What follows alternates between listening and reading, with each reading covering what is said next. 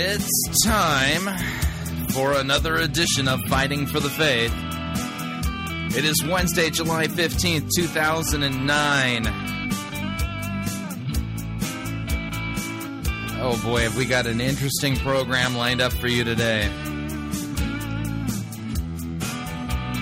Oh man.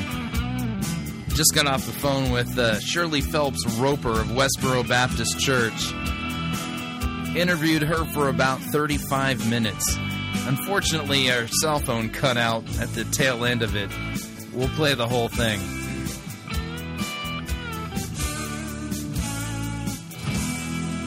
Thank you for tuning in and listening. This is Fighting for the Faith. My name is Chris Roseborough, and I am your servant in Jesus Christ, dishing up a daily dose of biblical discernment, the goal of which is to get you to think biblically, to get you to think critically, and compare what people are saying in the name of God to the Word of God. It's all about the message, the good news of Christ crucified for our sins. Jesus Christ on the cross, propitiating God's wrath, atoning for you, your sins, and making you right before God, and His righteousness being imputed to you as if you're the one who lived it. That's what this is all about. That's what we're called to proclaim. That's what we're called to preach, teach, and confess the foolishness, if you would, of the message of the forgiveness of sins, Christ and Him crucified. Man, I don't know how to explain. Am I excited? Wow! I out on Facebook and Twitter yesterday, I said that I would be interviewing Shirley Phelps-Roper of Westboro Baptist Church in Topeka, Kansas. This is the group that does the God Hates Fags signs, God Hates America. We played their rendition of God Hates the World last week on Fighting for the Faith. And, you know, basically, boy, oh boy, this interview confirmed everything and more than what I've been saying about them. This is a group that overlooks the mercy of God and forgets that the job of the church is not just preach repentance, but repentance and the forgiveness of sins. It's an interesting interview. We're going to get to it really quickly here, and just want to talk about what we're going to do today on the program. We're going to play the interview with Shirley Phelps-Roper here.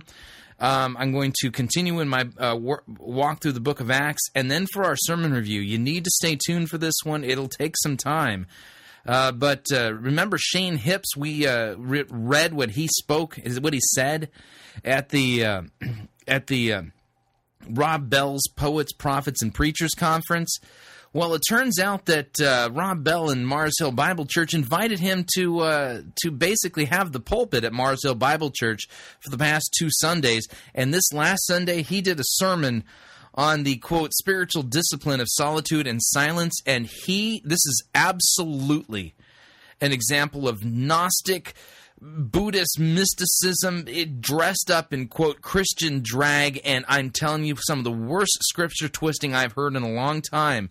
This is probably one of the most important sermon reviews that I've done in a while. So today's edition of Fighting for the Faith, with the Shirley Phelps-Roper interview and with the Shane Hips sermon review, probably one of the most important programs that we've ever done here at Fighting for the Faith.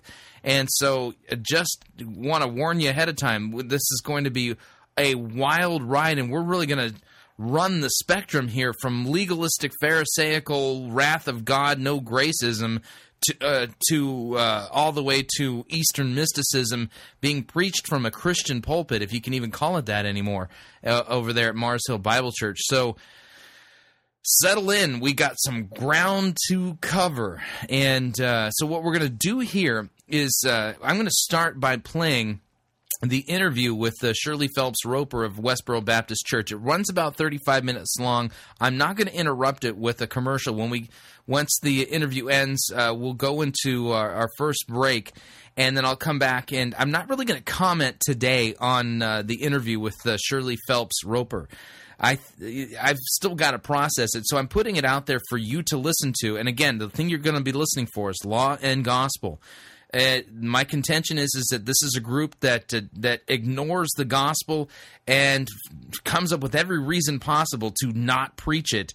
And this comes out in the interview. It's a rip-roaring interview. It was very fun, and my prayers go out to Shirley Phelps-Roper and for those at Westboro Baptist Church. I think that they're deceived, and I guarantee you're going to find this interview to be on one level entertaining, another level informative. So without any further ado, here is my interview just concluded with Shirley Phelps-Roper of Westboro Baptist Church. All right, on the line I have Shirley Phelps-Roper from Westboro Baptist Church, and you guys are in Topeka, Kansas, right, Shirley? That's correct. Okay, and this Westboro Baptist Church, in fact, I seriously doubt there's anybody out there who hasn't heard of this church, but if you haven't, they've been made famous through the fact that they're out there picketing at funerals of servicemen and just about every star that's been dying lately. You guys have been out there picketing, and they've got some very provocative signs out there saying things like God hates the world, God hates fags, God, they've got some very provocative messages. But before we get into the theological aspects of it, Shirley, just in looking at your guys' website and reading your blog, it looks like you travel a lot. Yes, we do. We actually do travel a lot, and more these days, and there's nothing going to slow that down until this nation's, look, it's Isaiah 6. We'll do this until the desolation is upon this nation, and that's coming shortly. So we are hitting the road quick, early, and often. Now, how often are you personally on the road? I mean, I've seen I just saw some pictures on Flickr, with you out there with your signs, and it's got to take its toll. I mean, how many weeks are you traveling a year? And what I do is, I have 11 children, and 9 of them still live at home, and my baby is 7, and so I work at where I travel someplace distantly that might take a full day or 2 days, once a week. And then, like in the summer, I try to scoop up all these little ones, and we hit the road and travel someplace where we can get out and back in a matter of so many hours. Got it. Once a week also. Okay. So I used to have a job where I traveled quite a bit, and I hated it. What do you do to unwind when you come back from traveling so much? Well, I talk to my loved ones. I swim. I do the things that help you to overcome that kind of fatigue. Right. You understand? Uh-huh. You got to stay physically fit. You got to have all the parts of your day, your personal habits have got to be temperate. And you got to be in charge of yourself. And so I do all those things, but also, look, I couldn't do this a couple of years ago, or 3, 4, 5. This is an evolving process. And as you drill down in your mind and your heart and you search these scriptures and you realize what a glorious day we have embarked upon, that these are the last hours of the last days of all, this is not a big deal. I mean, it's called zeal. Okay. And you know what I'm saying? I don't know any other way to say that except that, that's the answer. Right. And I couldn't do anything but this. It's a very picture of Jeremiah. The way he put it was, you've treated me so bad, he said at one point, that I had decided I'm not going to mention anymore. I'm not going to mention God anymore. But thy word was like a fire shut up in my bones, and I could not forbear. Paul said, a necessity is laid upon me. If I didn't do this, let me be accursed. Right. Okay. Well, I think that's a good transition point. Yeah, I want to talk a little bit about what I consider to be some pretty strong common ground between us and get your feedback on this common ground. First of all, I'm in complete agreement with you. I think that we're in the last days, and no idea if Christ is coming back tomorrow, but I'm kind of hoping. But in looking at your message, I want to talk about really where I think there's some good, strong common ground. Number one, I believe that the United States is a completely wicked and rebellious nation when it comes to God's law. And some clear examples of that are, homosexuality and the battle for homosexual marriage, whereas God's word is so clear that not only is it a sin that, that homosexual offenders will not inherit the kingdom of God, and that homosexuality is an abomination before God. Also, common ground, abortion is murder, and the legalization of abortion has led to the systematic murdering of 50 million children in the United States since 1973. And this is so terrible. It makes Hitler and Stalin look like amateurs when it comes to killing. Yes. And then as far as divorce, Malachi chapter 2, verse 16 says that Exactly. God hates divorce. Yes, I have my nice God hates divorce sign. That's, really, no kidding. I have a God hates divorce sign, and I took it with me when I picketed that football player. I'm so sorry. I've picketed so much lately. The guy's name is escaping me, but I think it's McNair. Yes, Stephen McNair. Yeah. And so I had to make a special new sign for him called God hates adultery, because he didn't even bother to divorce his wife before he took up with this Susie. Yeah. So in talking about our common ground, kind of summing it up, I believe that every single American is complicit in these egregious sins against God Almighty, and has earned and deserves God's wrath and punishment for these sins. And they're getting it. And there's no reason why God couldn't and shouldn't wipe out the United States off the face of the earth because of her wickedness. He is going to, though. Don't you understand? That's what we're telling this nation. Okay. America is doomed. Oh. And not just that, but the language is way plainer than that. All right. It is that this land, the very land, and this is what you're going to see shortly, is going to vomit out the inhabitants. Says you do this for all of these things, this adultery, sodomy, incest, and bestiality. Mm-hmm. This nation is awash in it all. You got that freaks called the furries. And on you could go. This nation has got it all going on. And the last piece, the fifth element of Leviticus 18, is you teach your children that God is a liar. You take them through some false religious system. And so it says, for these things, the land is going to vomit you out. And look at what this land is doing. Mm-hmm. Just yesterday, they have the big news stories about the San Andreas Fault and all the rumblings and the bubblings, and how, what's that place up in Yellowstone? And on and on and on. Okay. It's coming. Spewing time cometh. All right. So here, my question for you, that it sounds like we have some pretty good strong, common ground here, is in your view then, how can the United States avert further outpourings of the wrath of God? What does the United States need to do to avert this certain doom that is going to befall her through God's judgment and wrath? Okay, well, first of all, this is simply a theoretical answer, because there is no stopping this.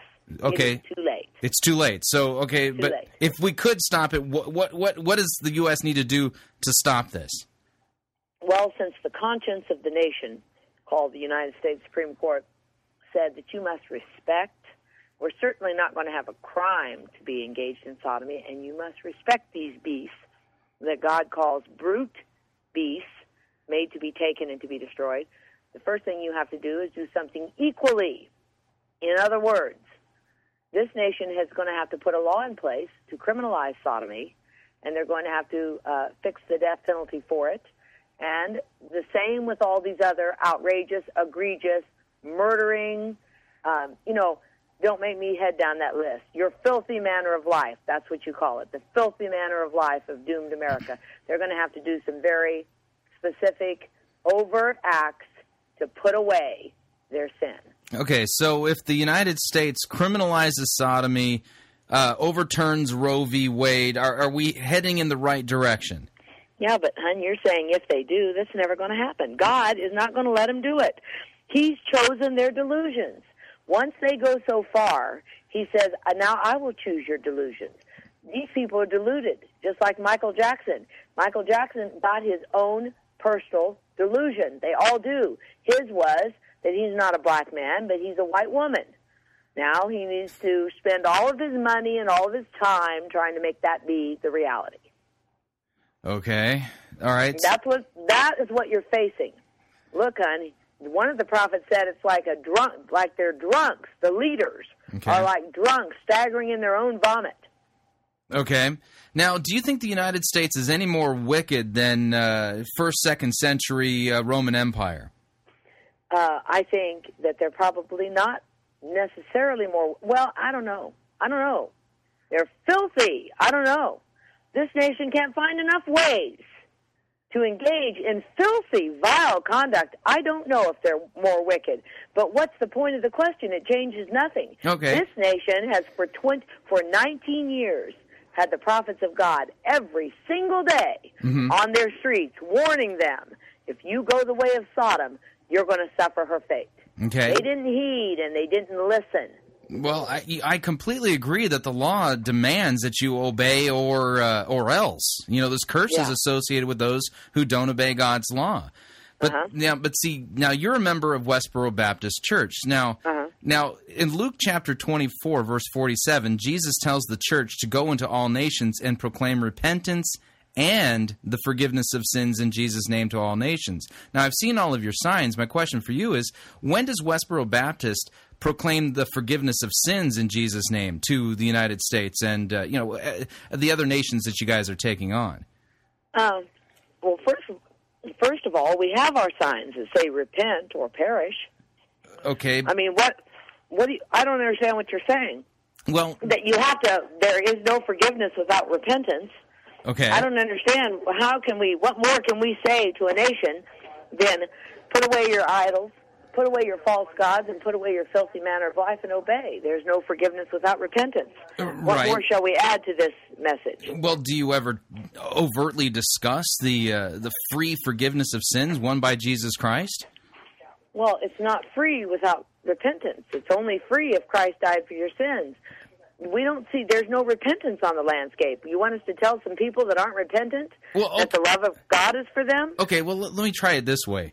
When our great God and Savior Jesus Christ was hanging naked and bleeding on the cross for our sins, was he dying for the sins of... Wait a minute, for our sins? You're not trying to say that all this nation of rebels, that Christ died for their sins? Well, I don't want to get into a limited atonement Calvinistic kind of thing. We'll just go... How about just what the Bible says kind of a thing? Okay, who do you think Christ died for? He died for all of the sins of his elect. Okay, so he died for the sins of his elect. That would mean that anybody who is elect of God, did Christ die for the sins of those who were elect who committed sins of homosexuality? Hun, he died for all of the sins of his elect. Okay. Now listen to this. Acts 13 says, and when the Gentiles heard this, that is, these words, they were glad and glorified the word of the Lord, and, here's the important language, as many as were ordained to eternal life believed. Absolutely. Only those. Only those. Only those. Right. They didn't choose God. They didn't pray the sinner's prayer. The Lord Jesus Christ said, you didn't choose me, I chose you. Amen. They didn't pray a sinner's prayer and make a decision to become a Christ follower.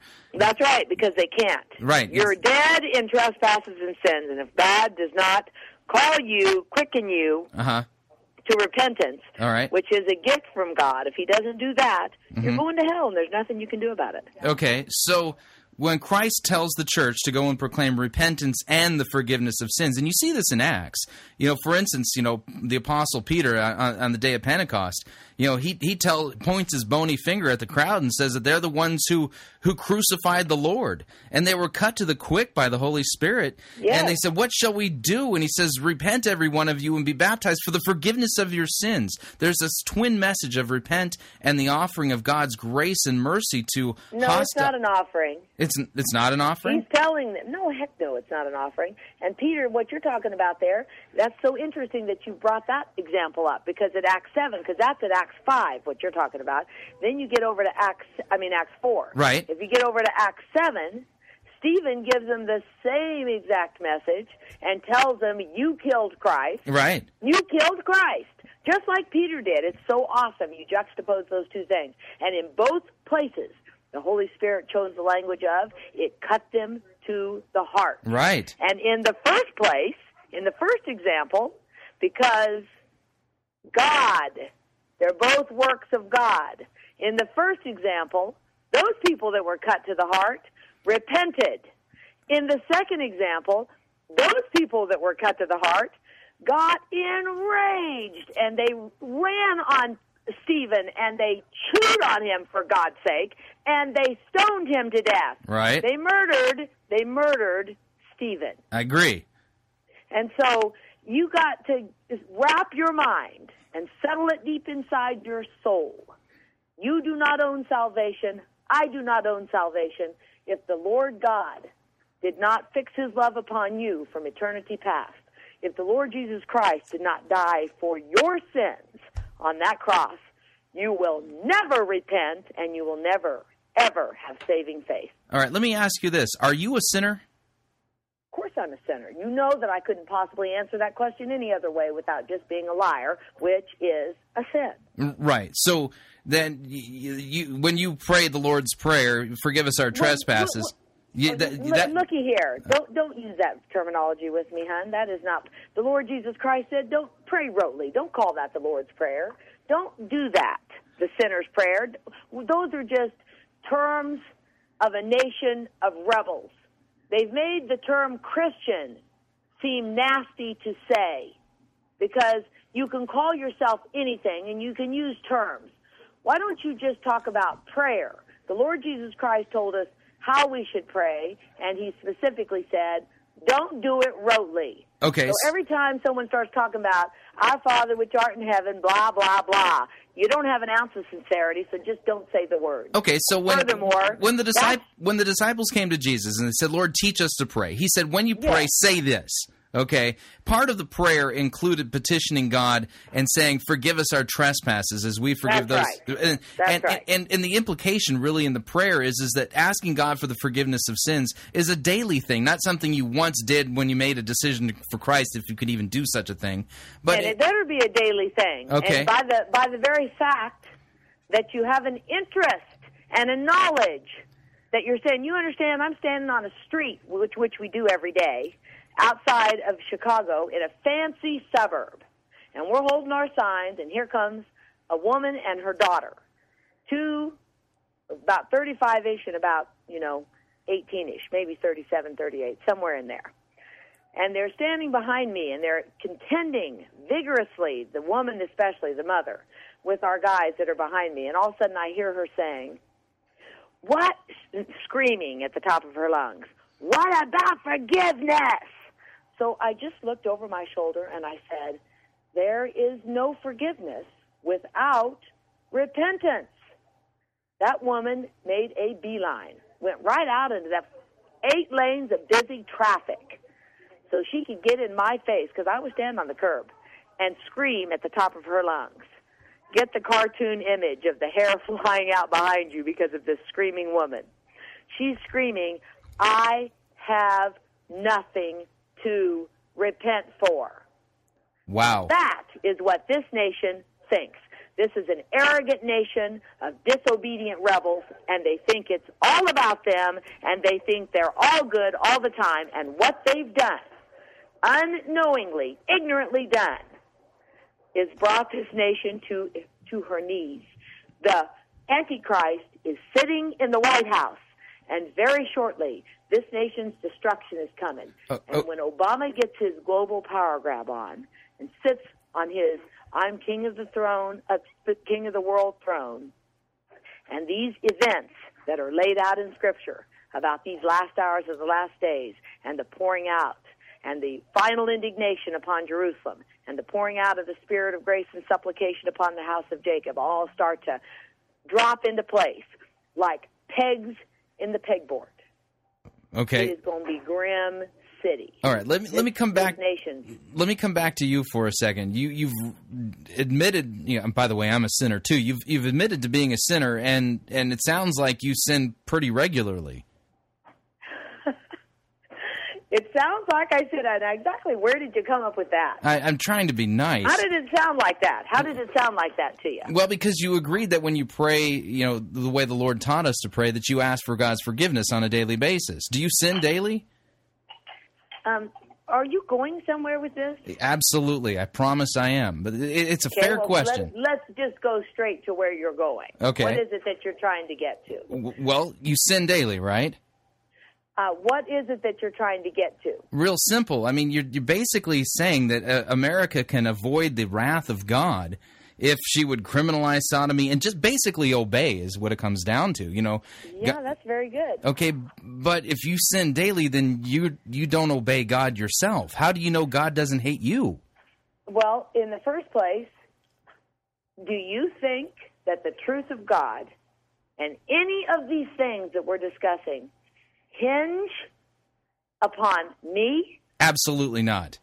Okay, well, good. Now, so let's move on, and let's get to what is it that you want to talk about. Well, it comes back to this. The thing is that you're telling people... No, it doesn't come back to me. It does. It comes in a sense... It's not about me. In a real... I was anywhere in the neighborhood. Well, actually... Do you think God consulted me in the council halls of eternity? Absolutely not. Do you think that not. I had a hand in the preparation of all these things? Of course not. Or do you think that I, like the next guy, find these words and...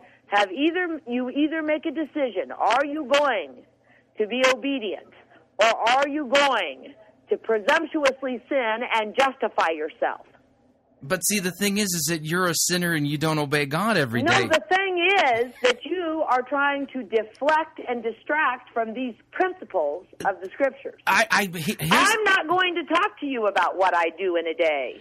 When I'm standing on these streets, if you think that I've got something going on that I ought not do, you feel free to tell me, and you'd better.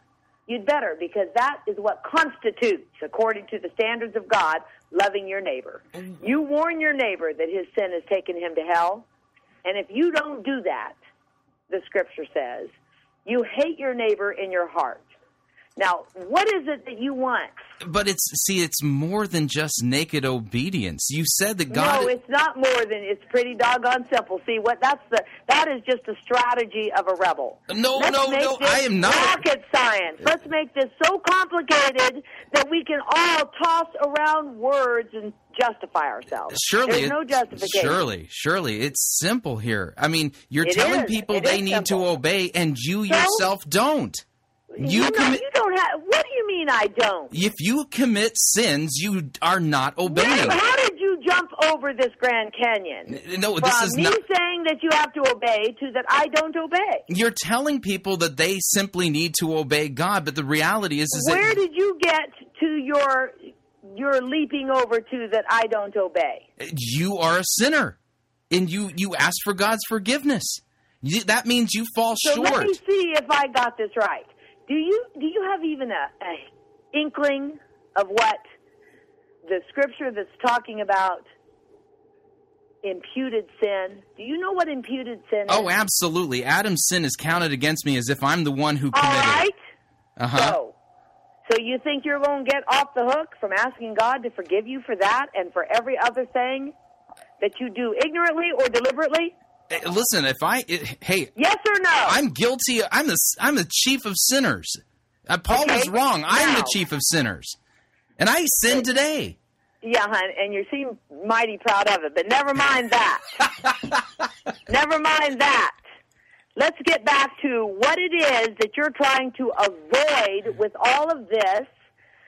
Look at the monkey conversation. This whole thing where you're trying to drill this down to pretend it has something to do with me. Here's what it is. It actually, it's not you. It's the solution you're offering. If you have savings, I'm not offering you squat. If you have saving faith, it is what James said. You say that you have faith. Right. But you have no works. Uh-huh. You talk to me about your faith.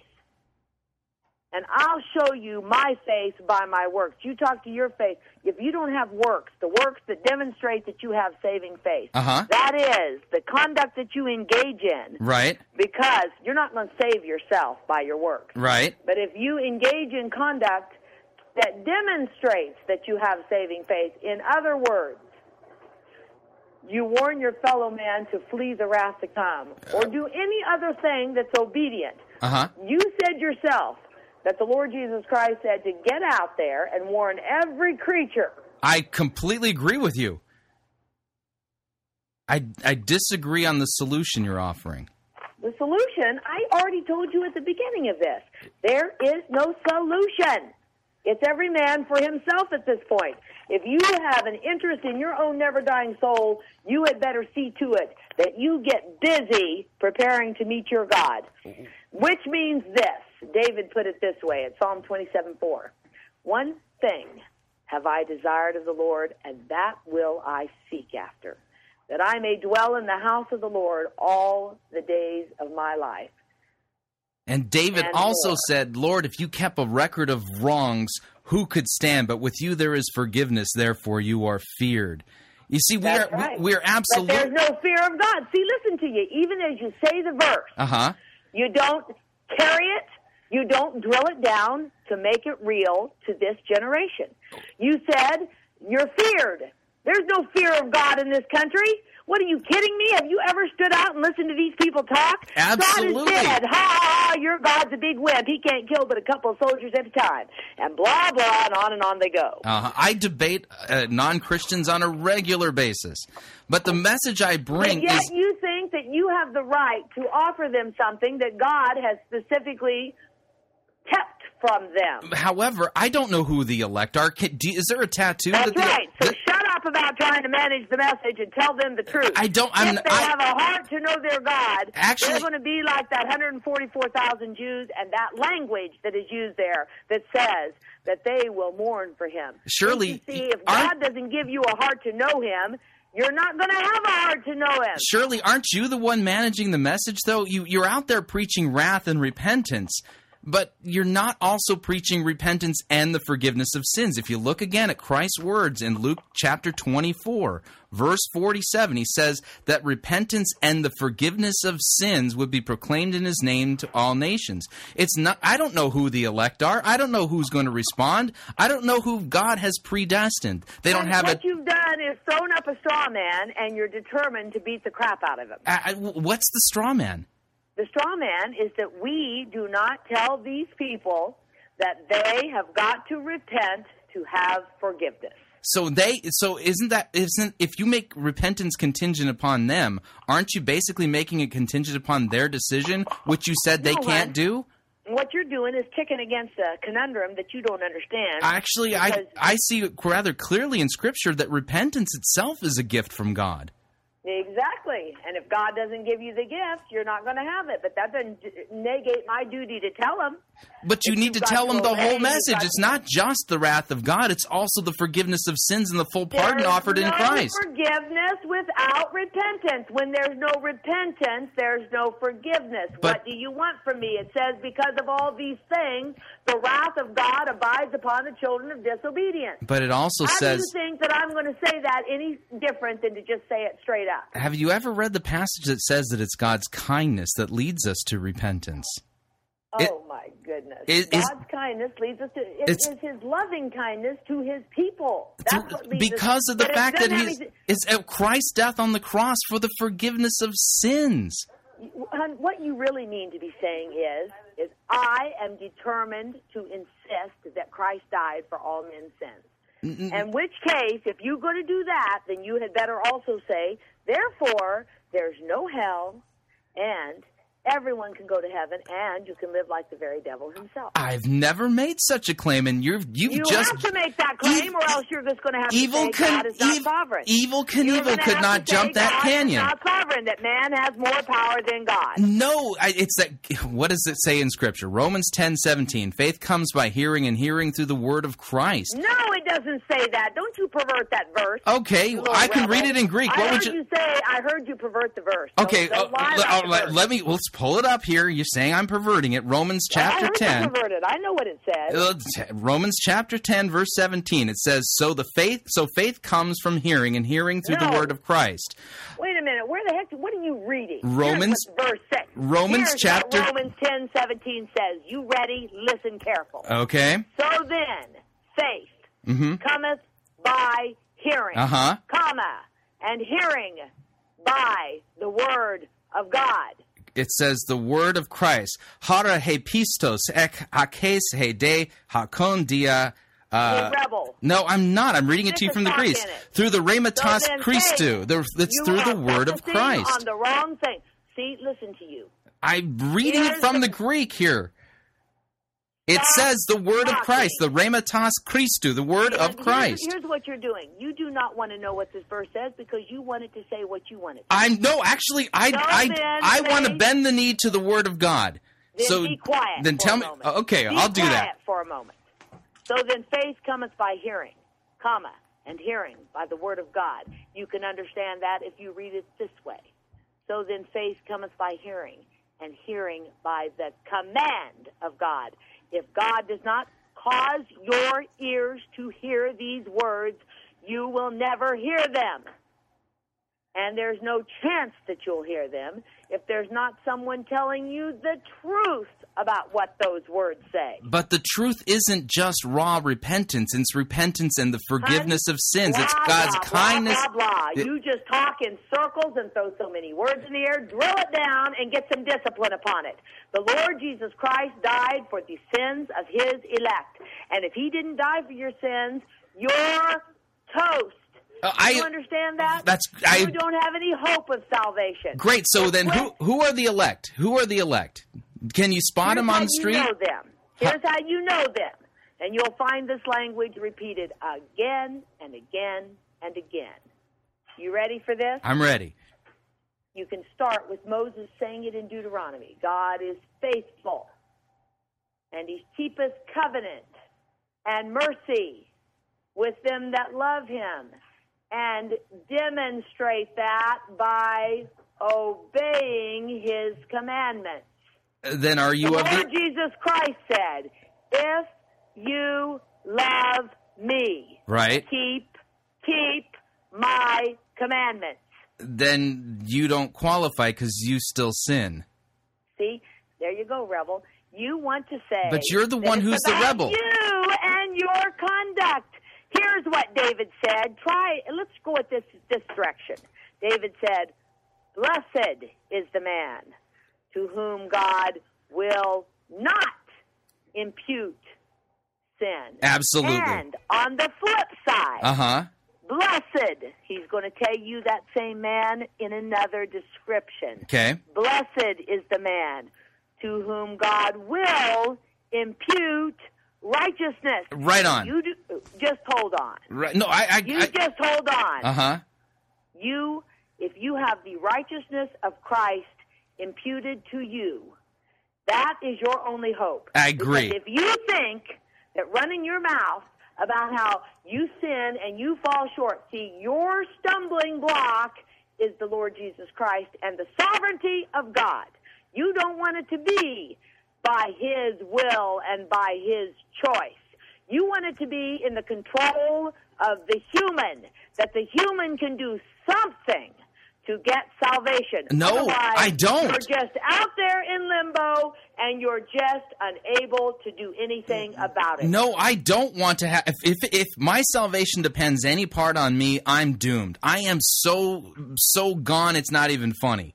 Yes, you are. Okay. And you are. I mean, I have just today earned hell, and I'm not proud of it. I'm interested in your pseudo-repentance, in your professions. I don't want to know about your sins. If you're ashamed of them, then keep your mouth shut about them and don't do it anymore. But see, the thing is, are you sinless now? Are you greater than the Apostle Paul? Okay. Now let's go back to your original nonsense. Okay. Your original nonsense was, now, so what can this country do to fix it? Well, first I told you nothing because it's too late. But then I told you because you see, you were not disciplined in your question. And that's the problem with most of this nation. You got no discipline at all, and you surely don't have discipline when it comes to talking about God. So here it is. Listen carefully. You can have the blessings of God upon your nation if you have righteous policies. That's why I told you that the United States Supreme Court spoke for this nation and said, we will not have sodomy be a crime. You don't even have to care about heaven. You can still have the blessings of God in this life and never see heaven because you obey. You can obey to a point, and you can have righteous policies a nation can have, and you can have some blessings from God. you don't have to have total destruction from God. Doesn't the law demand... You also know... Wait a second. Doesn't the law demand perfect obedience? When did God start grading on a curve when it came to nations? I don't see that in the Scriptures. I don't know where you got that straw man. You just tossed up and commenced to kicking. I'm just reciting back your words. You basically said that I didn't say if the nation about has a grading on a curve, if it has righteous policies, you don't have to have an interest in heaven to be obedient and have blessings from God in this life. But wait a second. If I can be obedient to God in this life, then what do I need Christ for? I mean, seriously. I mean, going back to my salvation has to have something to do with my conduct. No, it has nothing to do with your conduct. The purpose of the law. The purpose of the law is to show us that we're transgressors and that we're sinners. The law is not something. Do you think that all of the children of Israel were saved and went to heaven? No. That's right. But yet... Was it based on their obedience, or was it because they had... Israel, well, of course, their destruction was based on their disobedience, you know it was. Well, hold on a second. Were those who were saved in Israel... Wait a minute. Well, hold on. No. I'm with that proposition. I'm answering you. Was based upon their disobedience. Shirley, I'm answering you.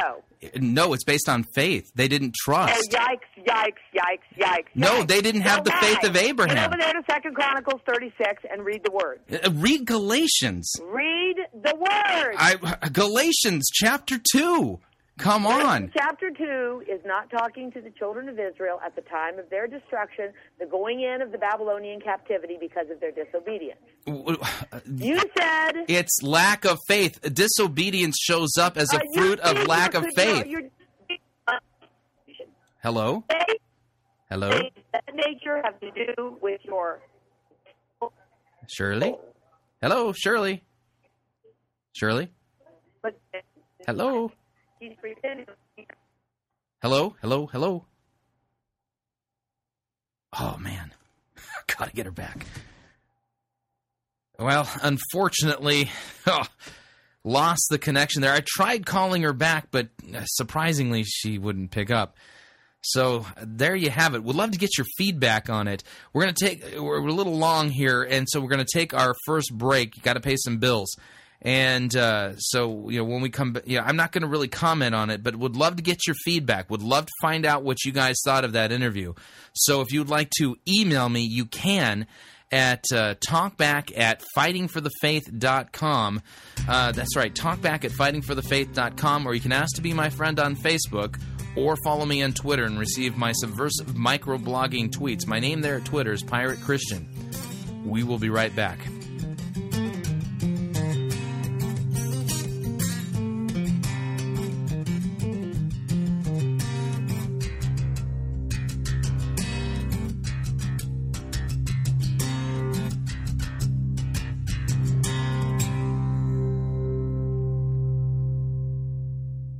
Unless your righteousness surpasses that of Rick Warren, you cannot be saved. You're listening to Fighting for the Faith.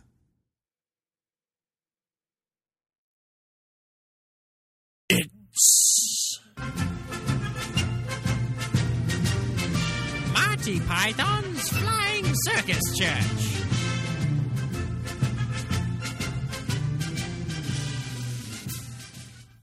My name is Rex, and if you study with my 8-week program, you will learn a self-feeder system that I developed over 2 seasons of preaching in the Octagon.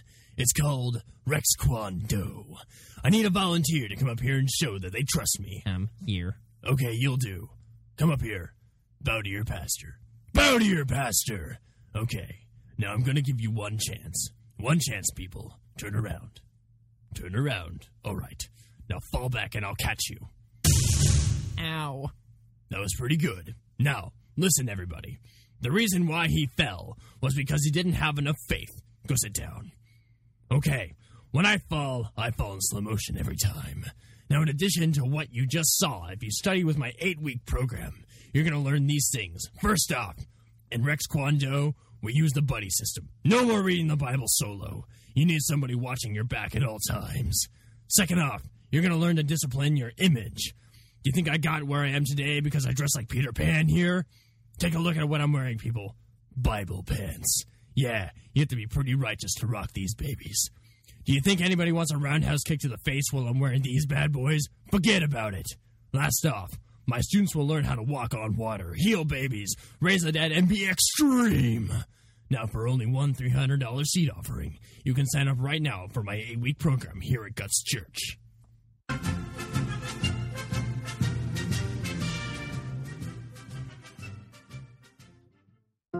Orthodox Christianity clearly teaches God's law, which condemns our sinful nature, and clearly proclaims the gospel of Christ's death and resurrection on our behalf to pay for our sinfulness. These truths of Holy Scripture are timeless and objective. However, a creeping fog known as the emergent church threatens to unravel these clear teachings by redefining the vocabulary and core beliefs of the Christian faith in terms of subjective personal feelings and experiences. That is why Pirate Christian Radio is proud to offer The Emergent Church, Undefining Christianity, a book by Bob DeWay that is widely regarded as the best book available on the emergent heresy. The book is $12.95 plus $4 shipping and handling, and all proceeds directly support the Christ-centered ministry of Pirate Christian Radio. Log on today to piratechristianradio.com and order your copy of The Emergent Church, Undefining Christianity.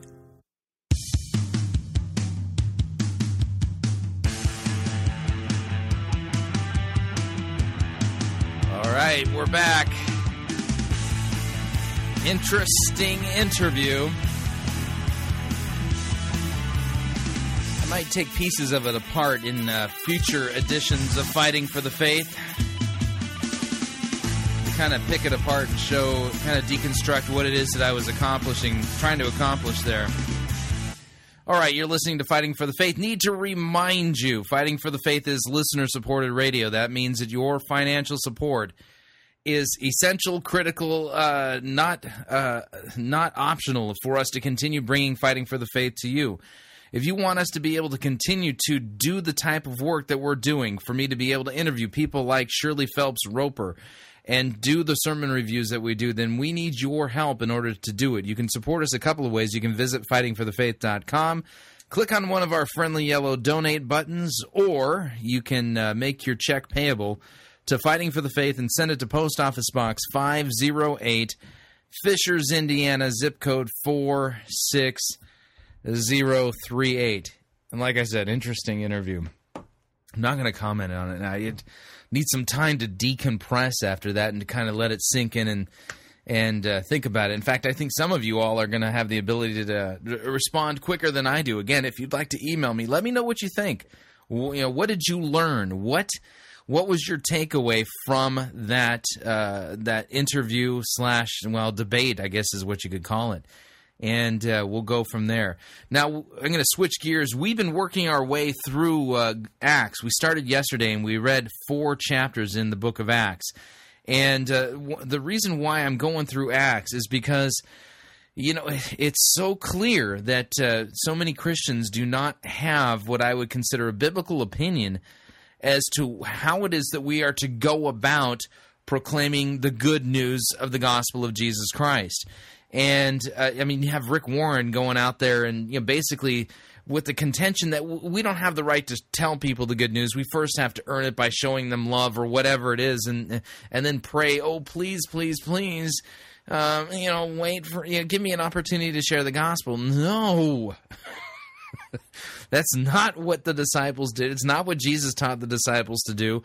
And the book of Acts kind of gives us a real clear picture of how the early church was launched and the authority and the boldness for which they had for proclaiming repentance and the forgiveness of sins in Jesus' name, which is exactly what Christ told them to do.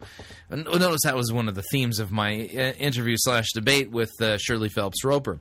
All right, let me continue then. We're in Acts chapter 5, and I'm going to read with a little bit of commentary, and then we'll take our second break, and when we come back, we're going to do our sermon review, which is going to take some time. Our sermon review is of Shane Hips preaching at Rob Bell's church.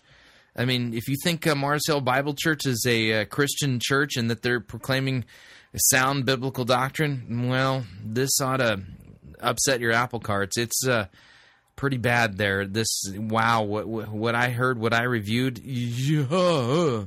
we'll go through this together. All right, Acts chapter 5. But a man named Ananias and his wife Sapphira sold a piece of property. With his wife's knowledge, he kept back for himself some of the proceeds and brought only a part of it and laid it at the apostles' feet. Now, I'm going to point something out here. He could have done that. It was his money. The point is that he's putting on a pretension, basically a farce, a lie, a fiction, that he sold it all, and what a holy person he is. He's trying, it's false piety, if you would. Peter said to Ananias, "Why has Satan filled your heart to lie to the Holy Spirit and to keep back for yourself part of the proceeds of the land? While it remained unsold, did it not remain your own? After it was sold, was it not at your disposal? Why is it that you have contrived this deed in your heart? You have not lied to men, but you've lied to God." When Ananias heard these words, he fell down and breathed his last, and great fear came upon all who heard of it. Talk about church discipline. Yeah, try this one. Yeah, there'd be some splaining to do nowadays. We continue. The young men rose and wrapped him up and carried him out and buried him. After an interval of about 3 hours, his wife came in, not knowing what had happened. And Peter said to her, "Tell me whether you sold the land for so much." And she said, "Oh, yes, for so much." But Peter said to her, "How is it that you have agreed together to test the Spirit of the Lord? Behold, the feet of those who have buried your husband are now at the door, and they will carry you out." Immediately she fell down at his feet and breathed her last. When the young men came in, they found her dead, and they carried her out and buried her beside her husband, and great fear came upon the whole church and upon all who heard these things. Now many signs and wonders were regularly done among the people by the hands of the apostles, and they were all together in Solomon's portico. None of the rest dared join them, but the people held them in high esteem. And more than ever, believers were added to the Lord, multitudes of both men and women, so that they even carried out the sick into the streets and laid them on cots and mats, that as Peter came by, at least his shadow might fall on some of them. I wonder if there's any shadow ministries nowadays on TBN. Then the people also gathered from the towns around Jerusalem, bringing the sick and those afflicted with unclean spirits, and they were all healed. But the high priest rose up, and all who were with him, that is, the party of the Sadducees, and they were filled with jealousy. They arrested the apostles and put them in the public prison. But during the night an angel of the Lord opened the prison doors and brought them out and said, "Go and stand in the temple and speak to the people all the words of this life." And when they had heard this, they entered the temple at daybreak and began to teach. Now when the high priests came and those who were with them, they called together the council and all the senate of the people of Israel, and sent to them to the prison to have them brought. But when the officers came, they did not find them in the prison. So they returned and reported, "We found the prison securely locked and the guards standing at the doors. But when we opened them, we found no one inside." Now when the captain of the temple and the chief priests heard these words, they were greatly perplexed about them and wondering what this would come to. And someone came and told them, "Look, the men who you put in the prison are standing in the temple teaching the people." Then the captain with the officers went and brought them, but not by force, for they were afraid of being stoned by the people. And when they had brought them, they set them before the council, and the high priest questioned them, saying, "We strictly charged you not to teach in this name, yet here you have filled Jerusalem with your teaching, and you intend to bring this man's blood upon us." But Peter and the apostles answered, "We must obey God rather than men. The God of our fathers raised Jesus, whom you killed by hanging him on a tree. God exalted him at his right hand and as leader and Savior to give repentance to Israel and the forgiveness of sins. And we are witnesses to these things, and so is the Holy Spirit whom God has given to those who obey." Notice here we got Peter talking about repentance and the forgiveness of sins again, and speaking it boldly, even in the face of persecution. So much for letting your neighbor know you love him first. And when they heard this, they were enraged, and they wanted to kill them. But a Pharisee in the council named Gamaliel, teacher of the law, held in honor by all the people, stood up and gave orders to put the men outside for a little while. And he said to them, Men of Israel, take care what you are about to do with these men. For before these days Theudas arose, claiming to be somebody, and a number of men, about 400, joined him. He was killed, and all who followed him were dispersed and came to nothing.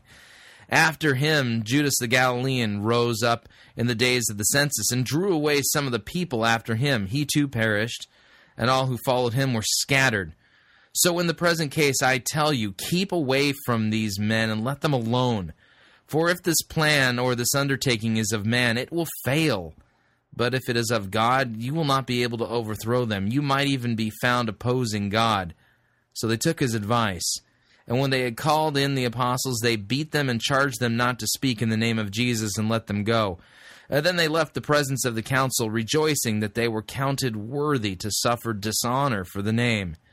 And every day in the temple and from house to house, they did not cease teaching and preaching Jesus as the Christ.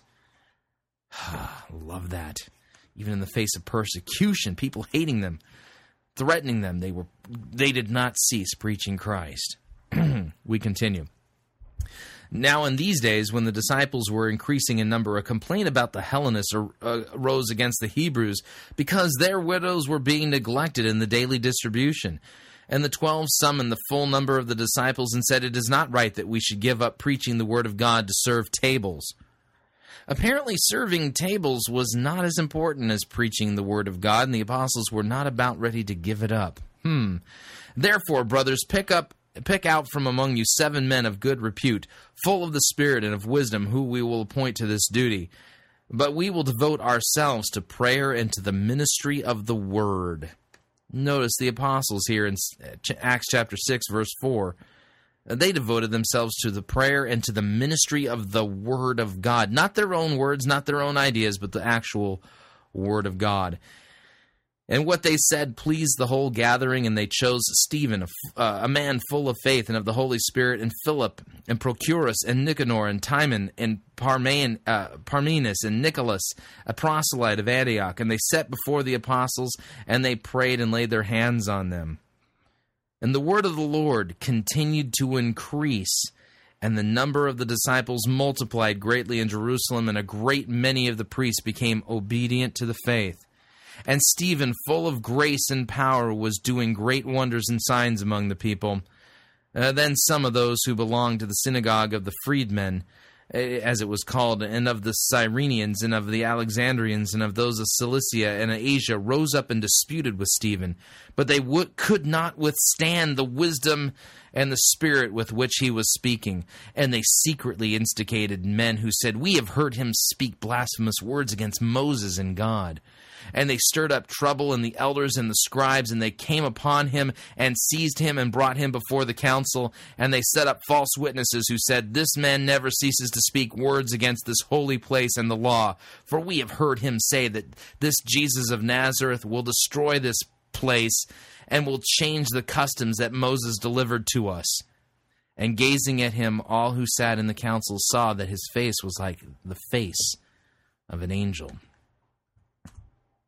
And then the high priest said, Are these things so? And Stephen said, Brothers and fathers, hear me. The glory of God appeared to our father Abraham when he was in Mesopotamia before he lived in Haran, and said to him, Go out from your land and from your kindred, and go into the land that I will show you. Then he went out from the land of the Chaldeans and lived in Haran. And after his father died, God removed him from there into this land in which you are now living. Yet he gave him no inheritance in it, not even a foot's length, but promised to give it to him as a possession and to his offspring after him, though he had no children. And God spoke to this effect, that his offspring would be sojourners in a land belonging to others, who would enslave them and afflict them for 400 years. But I will judge the nation that they serve, said God, and after that they shall come out and worship me in this place.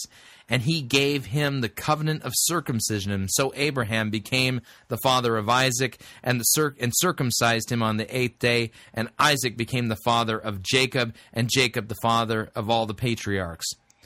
And the patriarchs, jealous of Joseph, sold him into Egypt, but God was with him and rescued him out of all of his afflictions and gave him favor and wisdom before Pharaoh, king of Egypt, who made him ruler over Egypt, over all his possessions.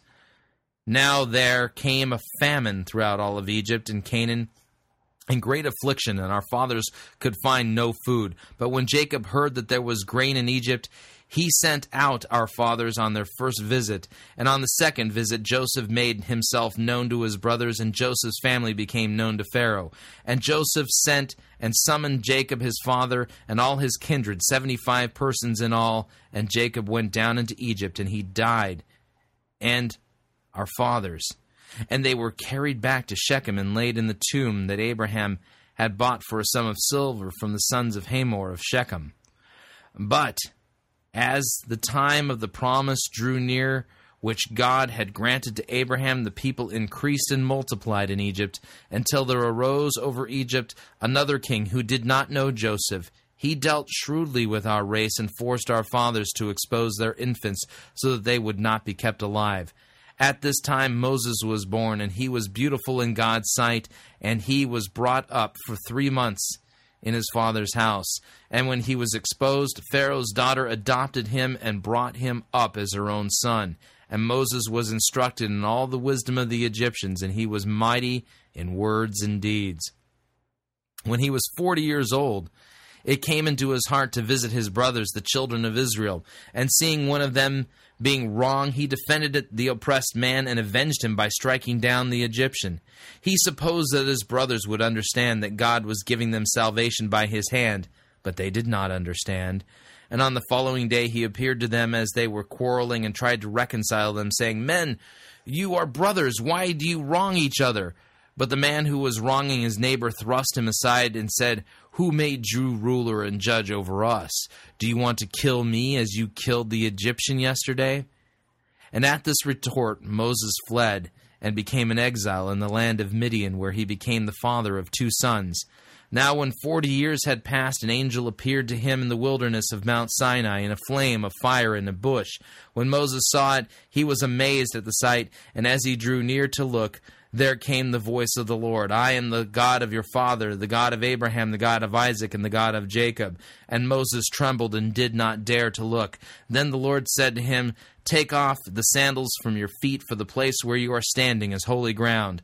I have surely seen the affliction of my people who are in Egypt, and I have heard their groaning, and have come down to deliver them. And now come, I will send you to Egypt."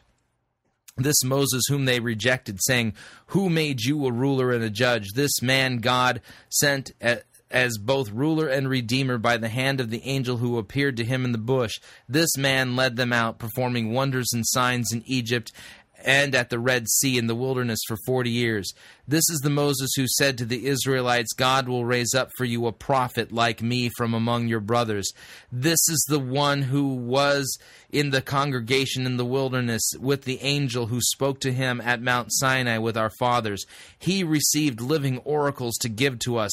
Our fathers refused to obey him, but thrust him aside, and in their hearts they turned to Egypt, saying to Aaron, "Make for us gods who will go before us.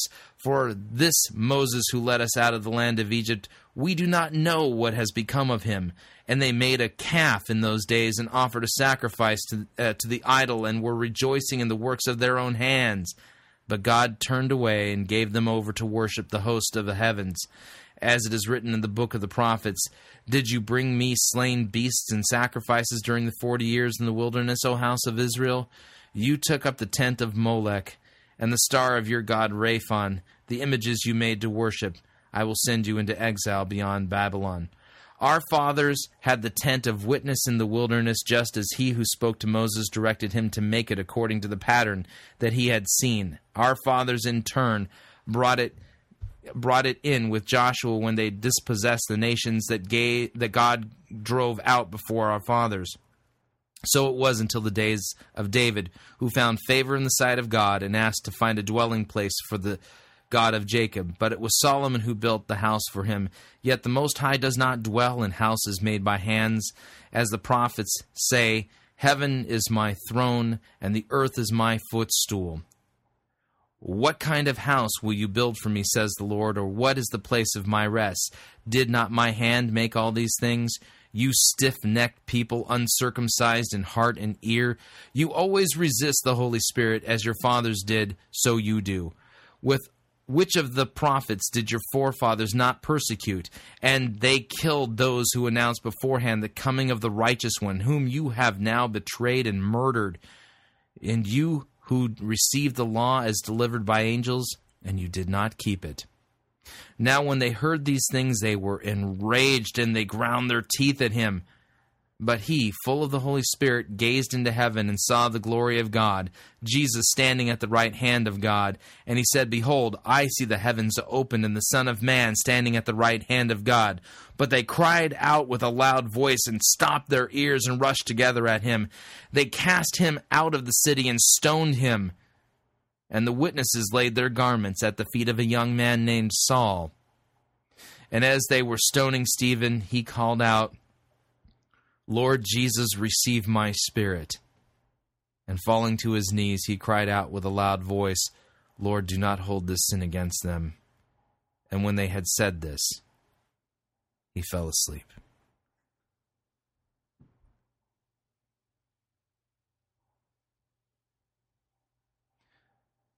We're going to take our second break, and when we come back, we'll dive into our sermon review for today. Reviewing a sermon by Shane Hips, preached at Rob Bell's Mars Hill Bible Church. I'm telling you, probably one of the most horrific, quote, sermons I've ever heard, coming from a church that's supposed to be a Christian church. You don't want to miss it.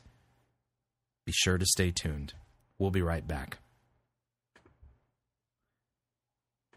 If you'd like to email me, you can. Talkback@fightingforthefaith.com. Would love to get your feedback. Talkback@fightingforthefaith.com, or you can ask to be my friend on Facebook, or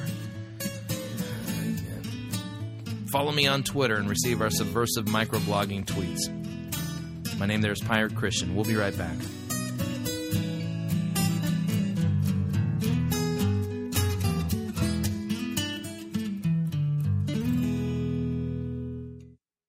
We don't need to rethink Christianity. We need to rediscover it. You're listening to Fighting for the Faith.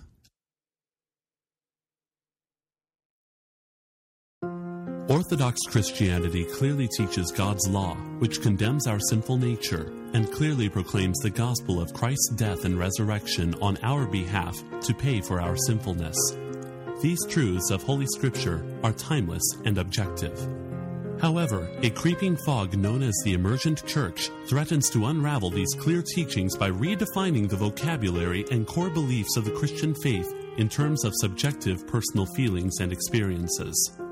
That is why Pirate Christian Radio is proud to offer The Emergent Church, Undefining Christianity, a book by Bob DeWay that is widely regarded as the best book available on the emergent heresy. The book is $12.95 plus $4 shipping and handling, and all proceeds directly support the Christ-centered ministry of Pirate Christian Radio. Log on today to piratechristianradio.com and order your copy of The Emergent Church, Undefining Christianity.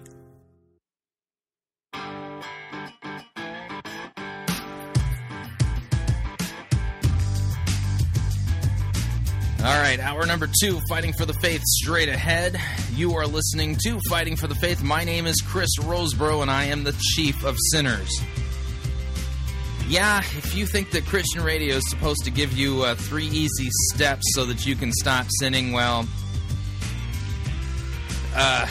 then you're not listening to the right station. Maybe you should tune in to the Piety channel, or tune into Joel Osteen. He'll teach you how to have your best life now. That's right. Christianity is all about what Christ has done for you. The good news of the proclamation that you are declared righteous because of Christ and are saved freely by His grace and mercy. So Christianity is not a performance-based religion. If it was, then there's only one performer's performance that counts, and that's Christ's for you. That's right, the good news of the message of the cross. You need to hear it because you sin daily and you sin much. And Christianity, the gospel, believe it or not, it's the gospel that produces the fruit of repentance in our life. That's why I keep coming back to it over and over and over again, because like the Apostle Paul, I want to know nothing among you except for Christ and Him crucified. All right, switching gears, it's time for...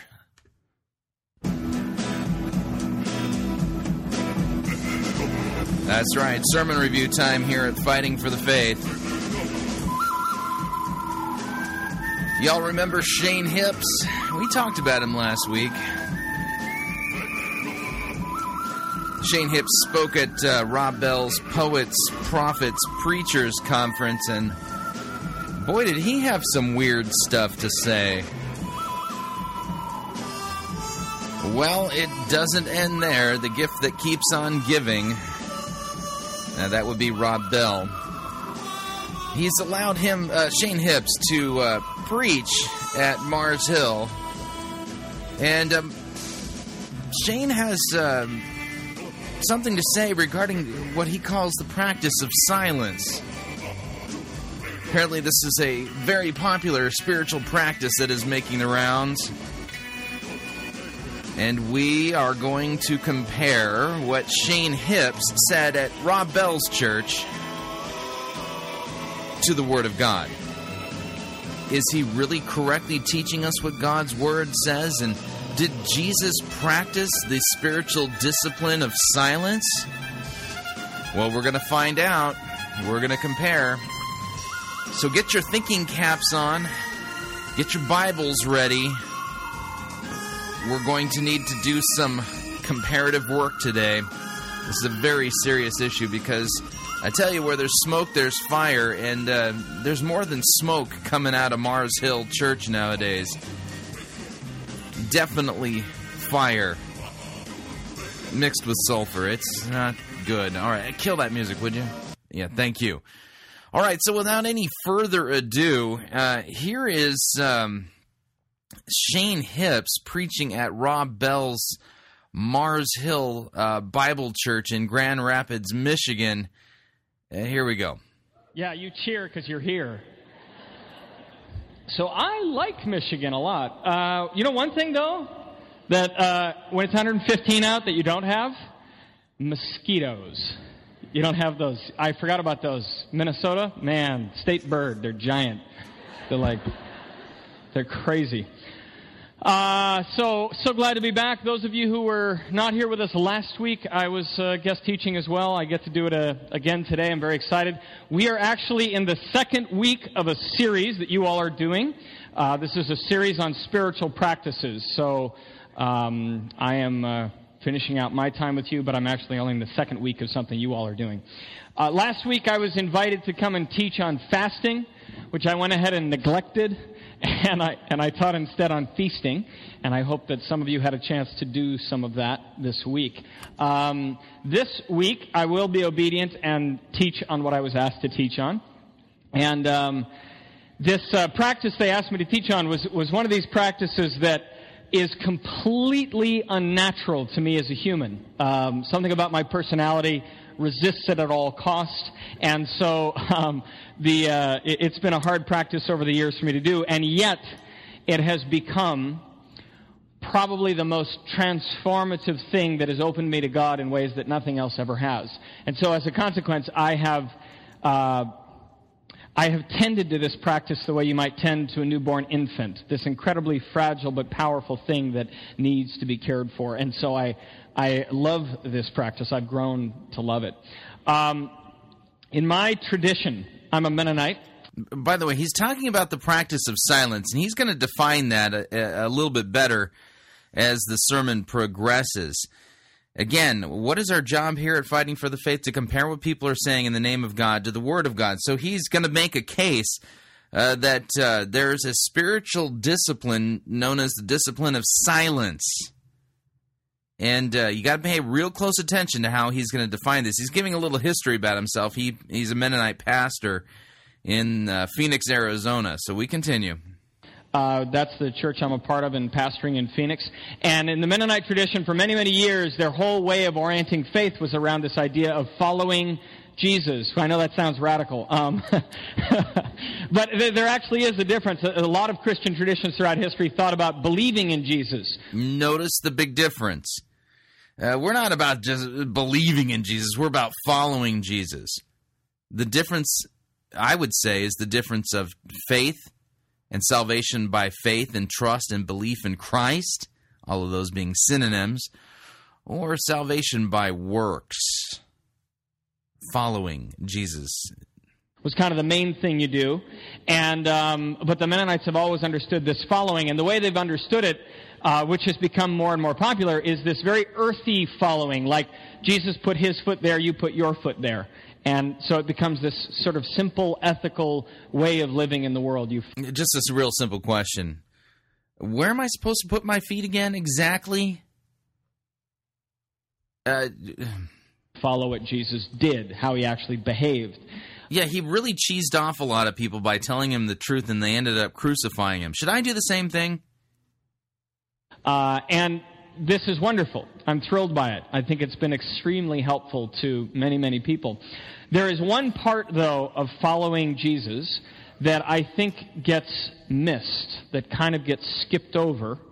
And it's understandable because there's not a lot in the Bible about this. There is some, but it's tucked away in weird places. Okay, now pay real close attention to what he's about to say. And I'm going to ask you just the simple question. If this is a practice that we are supposed to be, quote, following Jesus on, why isn't it clearly taught as a practice that we should follow? And we're going to just take a look at some of the passages that he mentions ever so briefly to see if they support this spiritual discipline, at least the way he's describing it. We continue. This is basically learning to follow the spiritual practice of Jesus, not just the ethics of Jesus. The spirituality of Jesus. So, what does that mean? The spirituality of Jesus. I'm hearing words and nothing's registering here. The spirituality of Jesus? Huh? If you were to actually read these passages, the reason they're hard to find is that they're kind of used by the gospel writers as little parenthetical asides, little statements are kind of thrown in there, and then they move on to something much, much more interesting. Okay, stop for a second. Got to think about this for a second. Okay, already we've got an interesting dilemma.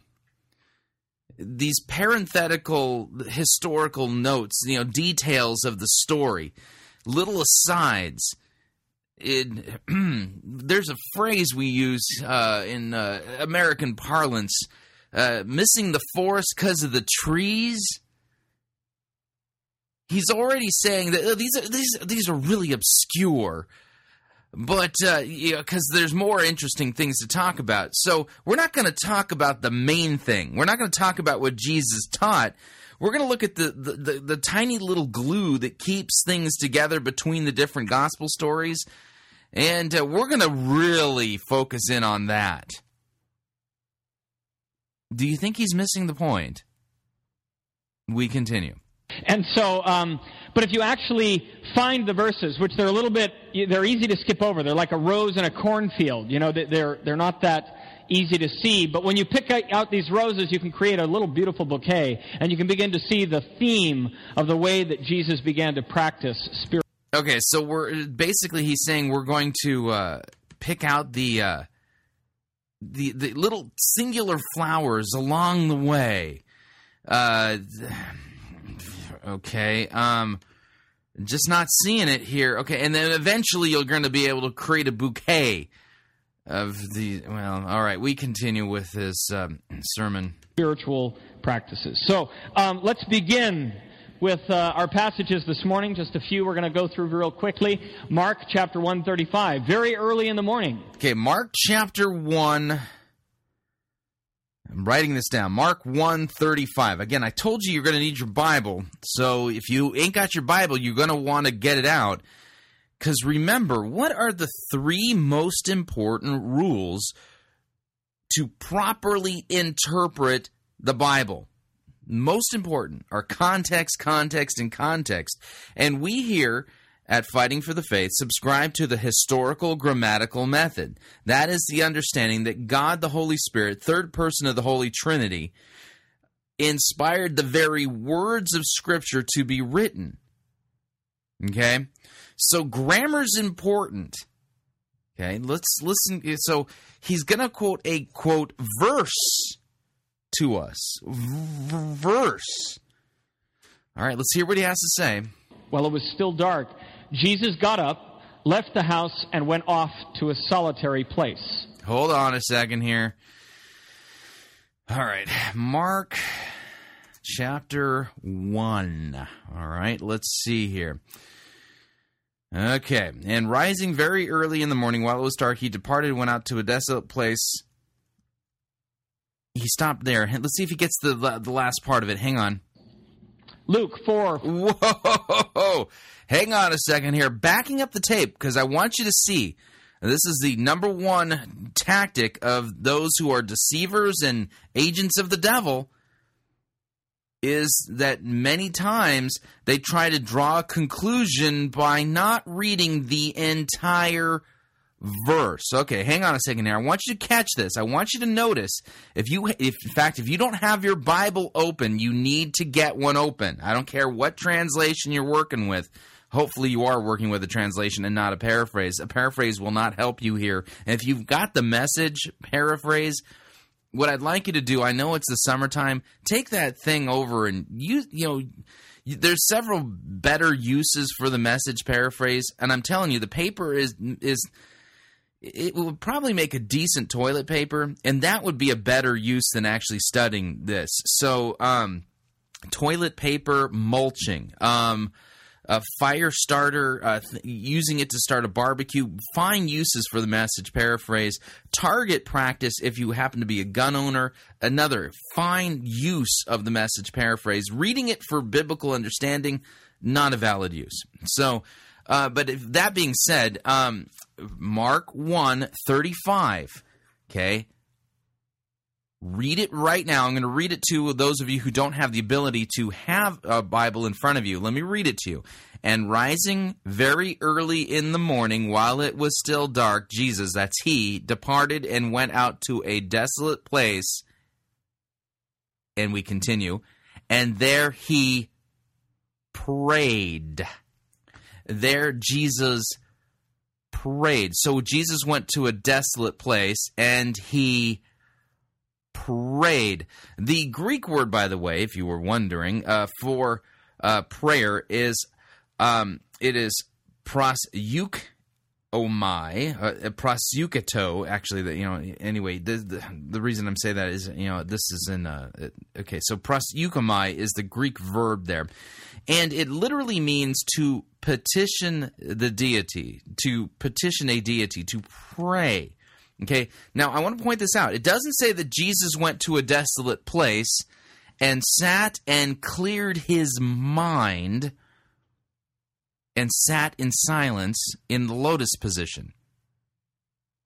It says that Jesus went out to a desolate place and there he prayed. His mind was not quiet. He was petitioning his Father. It's important.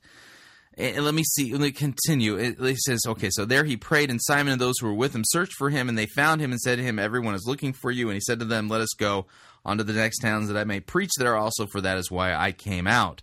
Okay, so Mark 1:35 does not teach that Jesus sat in silence. It says that he went to a quiet place, a desolate place, in order to pray. Okay. Let's now listen carefully. Watch what he misses here in his description of the spiritual discipline of, quote, solitude. Not that easy to see, but when you pick out these roses, you can create a little beautiful bouquet, and you can begin to see the theme of the way that Jesus began to practice spiritual practices. So let's begin with our passages this morning. Just a few we're going to go through real quickly. Mark chapter 1:35. Very early in the morning, while it was still dark, Jesus got up, left the house, and went off to a solitary place. Luke 4:42. Notice he missed the part about Jesus praying. That's a very important omission on his part. Let's continue. Let me back it up just a couple of seconds, and let's hear where he goes next. Jesus got up, left the house, and went off to a solitary place. Luke 4:42. At daybreak, Jesus went out to a solitary place. Hold on, Luke 4:42. Okay, this is really important because, again, it's not what he's saying, it's what he's omitting. Luke 4:42. It says, and when it was day, Jesus departed and went into a desolate place, and the people sought him and came to him and would have kept him from leaving them. Okay, so I wonder if this is in fact, this itself, funny enough, Luke 4:42 is a direct cross-reference to Mark 1:35. So when we look at the fuller context of the Scriptures, okay, what we find is that this being a cross-reference,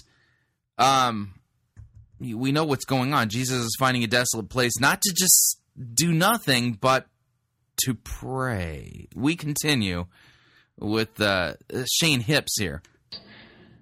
Mark 6:46. After. Okay, hang on a second here. Mark 6:46. Let's do a little biblical work here. See if he's going to get the bigger context. Mark 6, and let's see. We want verse 46. And let me get the context. And immediately he made his disciples get into a boat and go before him onto the other side to Bethsaida, while he dismissed the crowd. And after he had taken leave of them, he went up onto the mountain to pray. Mark 6:46. He went on to the mountain to pray. It doesn't say that Jesus went up onto the mountain in order to practice the spiritual discipline of silence. Let's listen carefully. After leaving them, he went up on a mountainside to pray. Okay. Matthew 14:13. To pray, Shane, not to sit in silence. 13. When Jesus heard what had happened, he withdrew by boat privately to a solitary place. Okay. I think that was. Let me back this up in order to get the reference there on that last passage. Hang on, make sure we got this. Hang on a second. 46. After leaving them, he went up on a mountainside to pray. Matthew 14:13. Matthew 14:13. Let's take a look at the context. Matthew 14. Okay, now, when Jesus heard this, he withdrew from there in a boat to a desolate place by himself, but when the crowds heard it, they followed him on foot. Okay, let's see. What does it say that he was practicing solitude? That he was practicing silence? No. When Jesus heard what had happened, he withdrew by boat privately to a solitary place. Now, this was after John the Baptist's death, by the way. The context there in Matthew 14:13 is the death of... Jesus had just heard the news of the death of John the Baptist. And Luke 5:16, but he would Hang on a second here. Luke 5:16. Let's take a look before he does. Luke 5:16. Okay, and he charged them, tell them, go and show yourself to the priest and make an offering for your cleansing as Moses commanded for proof of them. But now even more the report about him went abroad, and great crowds gathered to hear him, and he healed their infirmities. But he would withdraw to desolate places and pray. Okay, let's see what he says. Withdraw to deserted places. This last one is... He missed the prayer part. Everything else was past tense. Jesus did something, but this last one, the actual verb, is a present continual verb, meaning he would repeatedly do this. He would withdraw to solitary places. Okay, hang on a second here. Let me check his Greek. He would withdraw to desolate places. All right, so his point is... Okay, how to stay, to exist. He with active indicative to withdraw. He hupakero. Okay.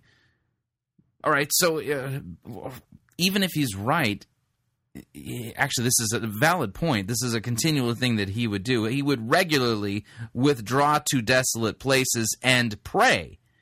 Notice when he mentioned Luke 5:16, he omitted the pray part. He just wanted to point out that Jesus withdrew to desolate places. What would Jesus do when he was in those desolate places?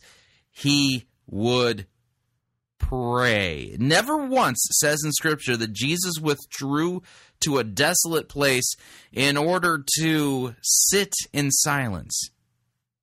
There is a huge difference between finding a quiet place to pray and communicate and petition God without distraction, and there's a big difference to that, and finding a desolate place and clearing your mind.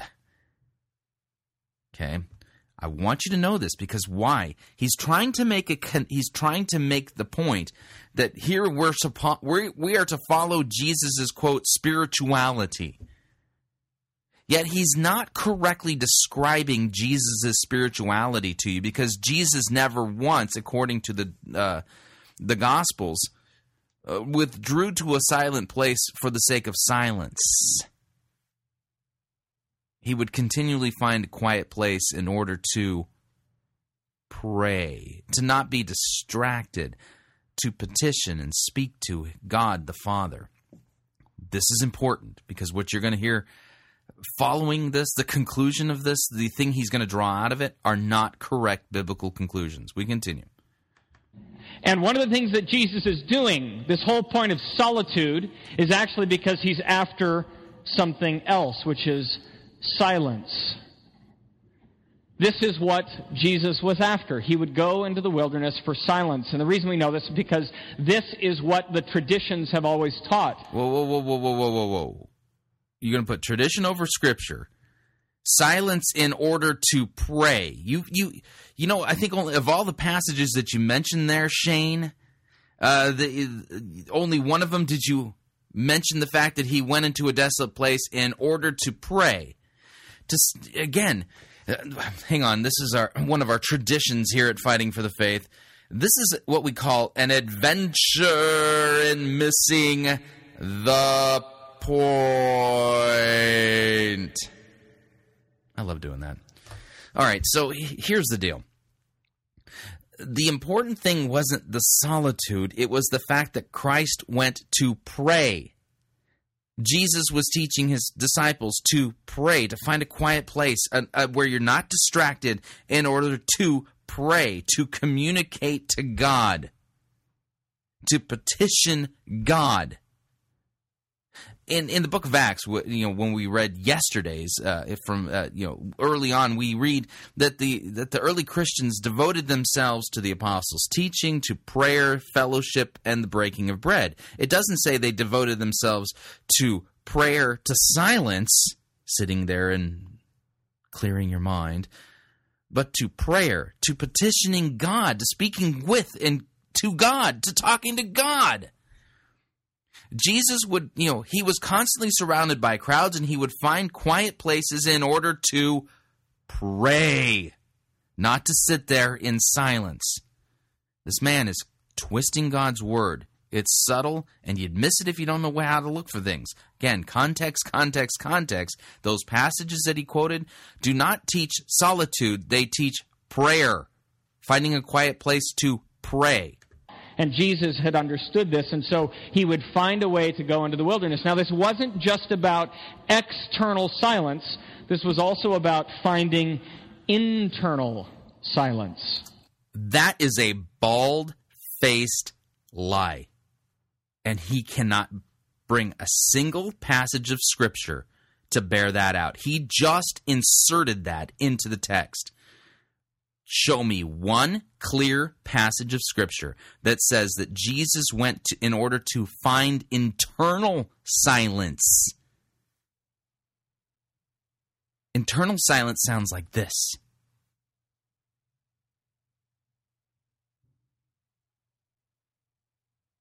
Yet Jesus wasn't about internal silence. He wanted to pray and communicate with his Father. Hard to have internal silence when you're praying.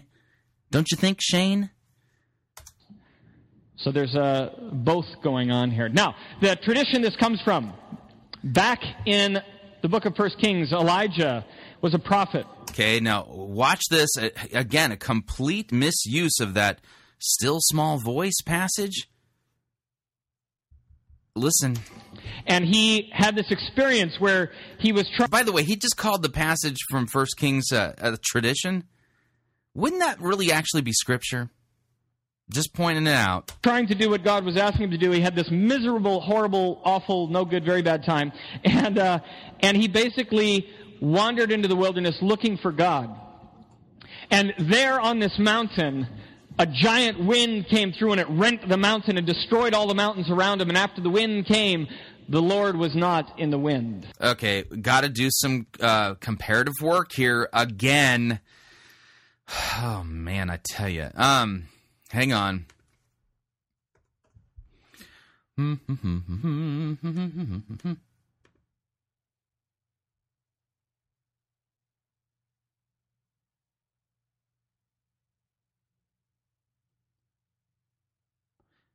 The passage in question is 1 Kings chapter 19. Okay. I've got to point this out because you're going to find something he says very funny if you get the punchline ahead of time.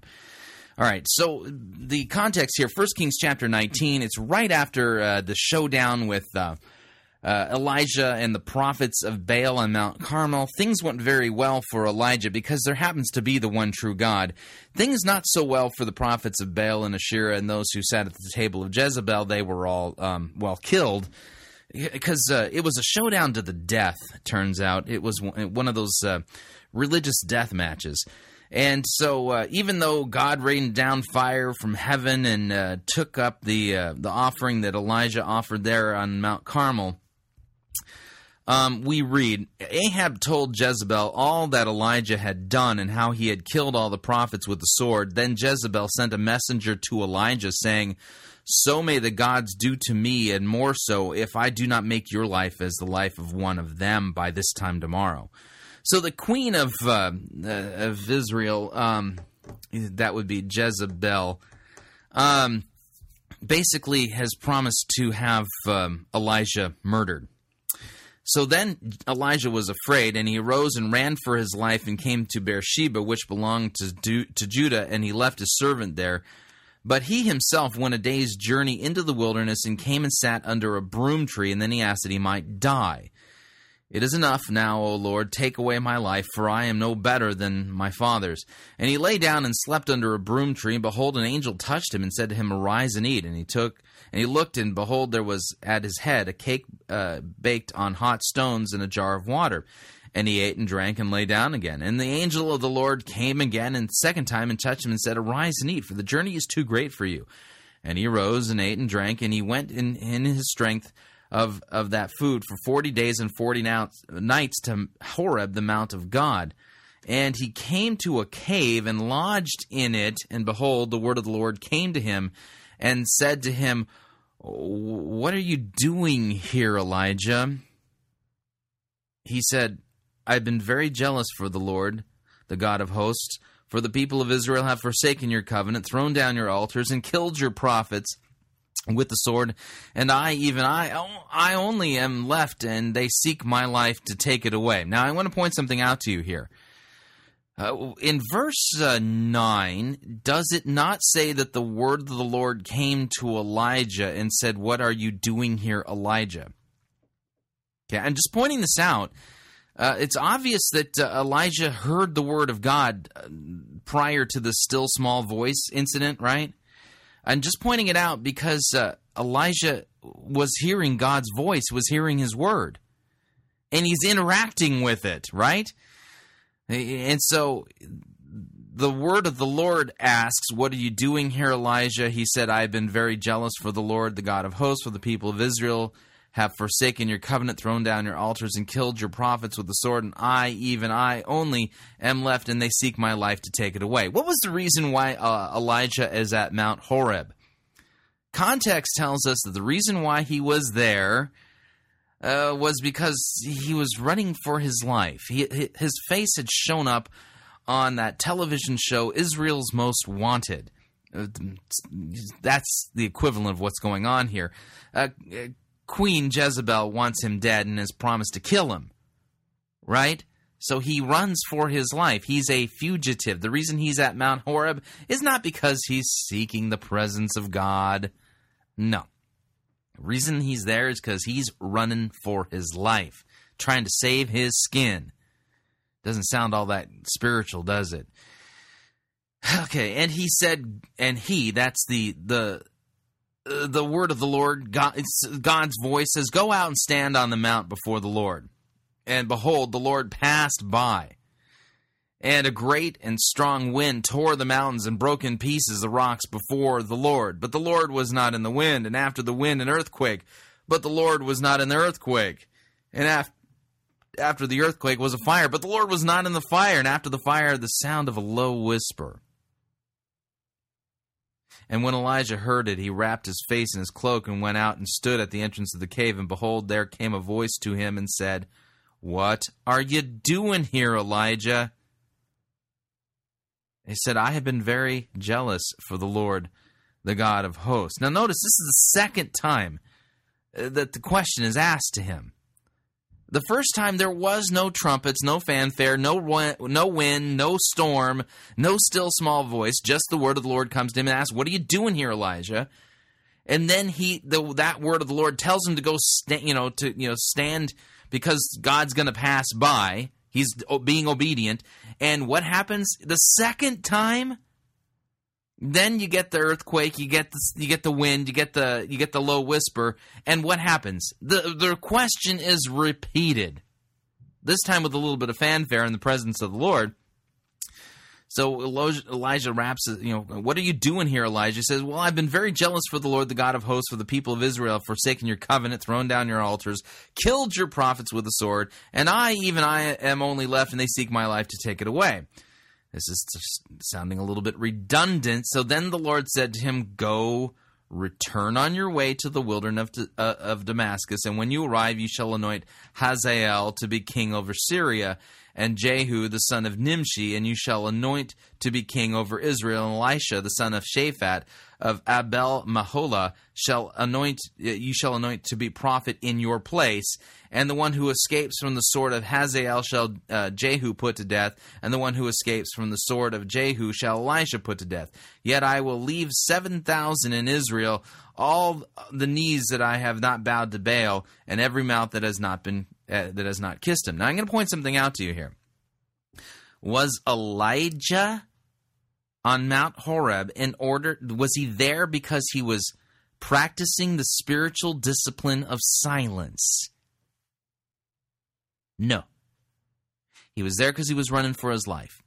When the, quote, still small voice spoke, was that was that an example of the spiritual discipline of silence?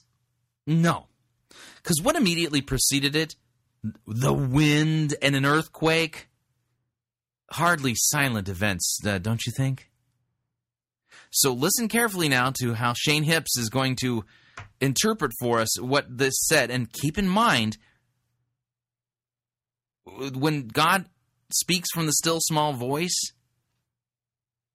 he asks a certain question, and this is the second time he's asked it. "What are you doing here, Elijah? I've got a job for you to do. Go anoint these guys kings." Well, listen up. And then right after that, there was this huge earthquake, and everything began trembling and shaking. And then after the earthquake, the Lord was not in the earthquake. And then, in 1 Kings chapter 19, verse 12, it says, "And after the earthquake, a fire, but the Lord was not in the fire. And after the fire, a small, still voice." Now, wait a second. Remember, wind, earthquake, fire, none of them silent, right? A small, still voice. And after the fire, a small, still voice. And right after this, in this passage, Elijah covers his face, falls to the ground, and he actually hears God for the first time. Lie. Absolute lie. Could not be a bolder-faced, absolute lie, and the text itself proves that he's lying. Elijah hears God for the first time? You've got to be kidding me, Shane.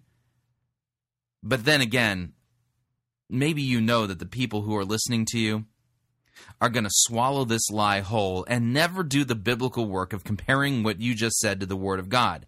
Absolutely a lie. We just showed in the context of 1 Kings chapter 19 that this God in the still small voice sorry about that. He asks Elijah the same question he asked him earlier without any fanfare. Elijah was constantly hearing God's voice, and it had nothing to do with fire, earthquakes, or still smalls anythings. And he wasn't there to experience God's presence, and he wasn't there because he was practicing the spiritual discipline of solitude and silence.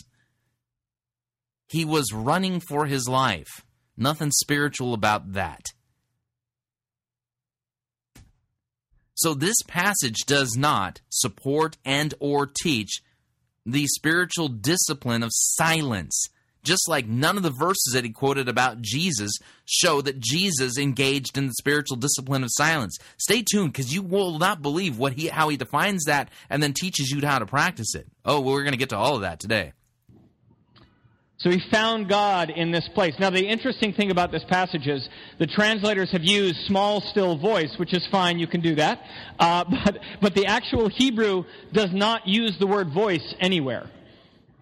So, in fact, if you do a more literal translation of what the Hebrew is saying, it is actually a gentle stillness.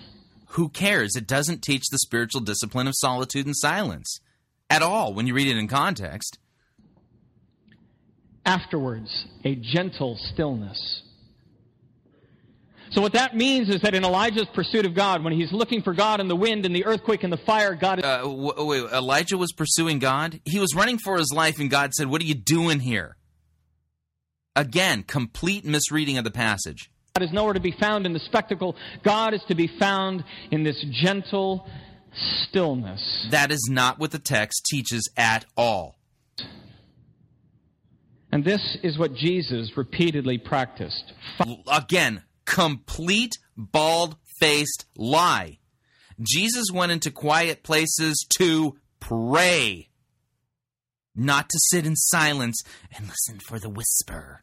Finding gentle stillness. Absolute lie. Absolute bald-faced lie. And Shane, I challenge you to come onto my program and prove this. Prove your point. You have just twisted God's word, and I've shown it clear as a bell. So, with someone like me, with my personality, I'm an extrovert. I like being with people, and I do a lot of talking. Obviously, that's part of my job. So, the idea of going and being still and alone and quiet never made much sense to me. Yeah, it doesn't make any biblical sense either, because Jesus didn't practice it, and the passage you quoted from 1 Kings doesn't teach it. And like I could get my head around, like, okay, I'm going to go have my quiet time, but quiet time was mostly like reading the Bible, praying, journaling, doing something like that. Reading the Bible and praying. See, that's not what he's talking about.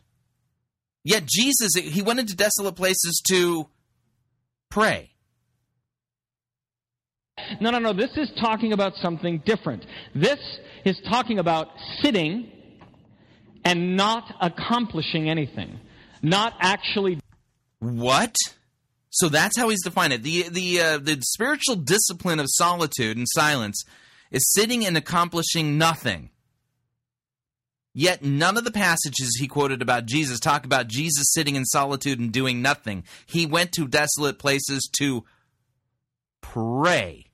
Sounds like he accomplished something, doesn't it? Doing anything. Just being. So none of this made sense to me until I left advertising. So some of you know that I used to work in advertising, and I had this very overwhelming clarity, this sense that I was no longer supposed to do that anymore, but I was not told what I was supposed to do after that. And so I left advertising, and I went to seminary, which is, I guess, what you do when you don't know what you're doing in life. So any of you out there who are kind of wondering what's next, the answer is seminary, always. It's that simple. So anyway, I go to seminary, and for 3 years, I'm trying to sort out what it is I'm supposed to do. And I went and met with counselors and psychologists, and I met with mentors and supervisors and all kinds of different people to try and help me get this stuff. I went through these personality inventories. I took career counseling tests. I did all kinds of things. In fact, one of them, there I am 3 years into seminary after I've left the world behind, and one of the first things on the list of things that I should be involved in the career counseling, guess what? Advertising, right. I'm like, woo, thank you, Jesus. So that was unfortunate. No, really, you should get out of the pulpit and go back to that, because you don't know how to handle God's Word. You are literally sending people to hell.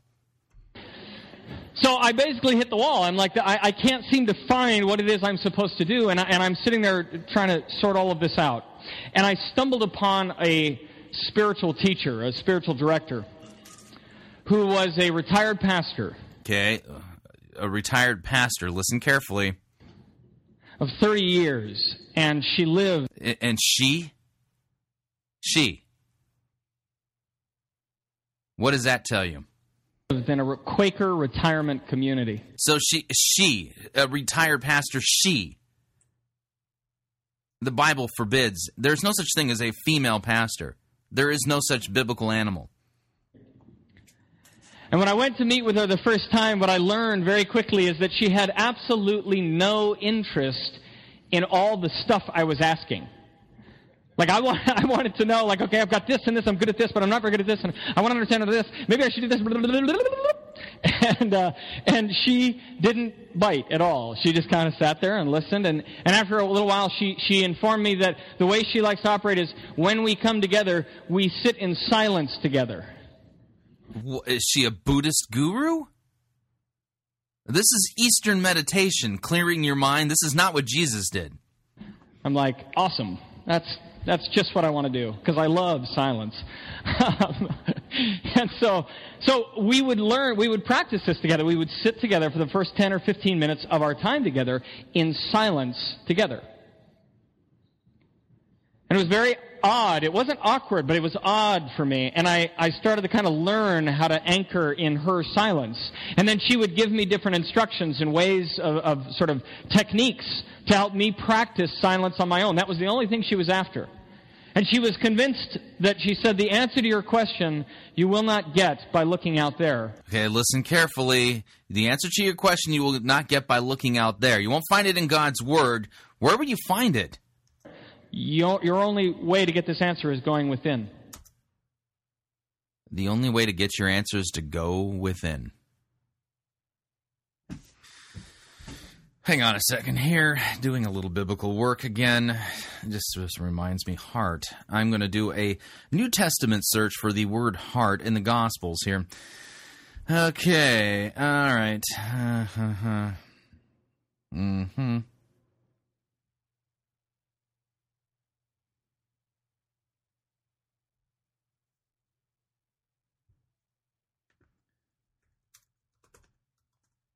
All right, here we go. From within. And Jesus says, for Matthew 5:19, for out of the heart comes evil thoughts, murder, adultery, sexual immorality, theft, false witness, slander, those things. Slander, these are what defile a person. Yeah. So Matthew 5:19, Jesus says, out of the heart comes evil thought. So you want to turn us inward there, dude? Your spiritual female pastor guru told you to go within to find your answers? Yet Jesus says, out of the heart come evil thoughts, murder, adultery, sexual immorality, theft, false witness, and slander. Yeah, I'm not going to find anything useful by looking within.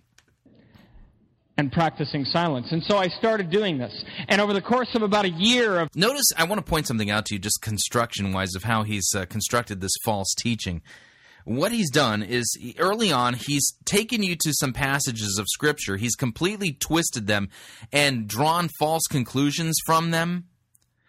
And now that he's got you hooked, or not you guys, but his listeners hooked into believing that what he's teaching is biblical, he's now talking not about, the Bible is left. He's now talking about his own personal experience to see, because that his own personal experience will then verify and validate his false interpretation of Scripture.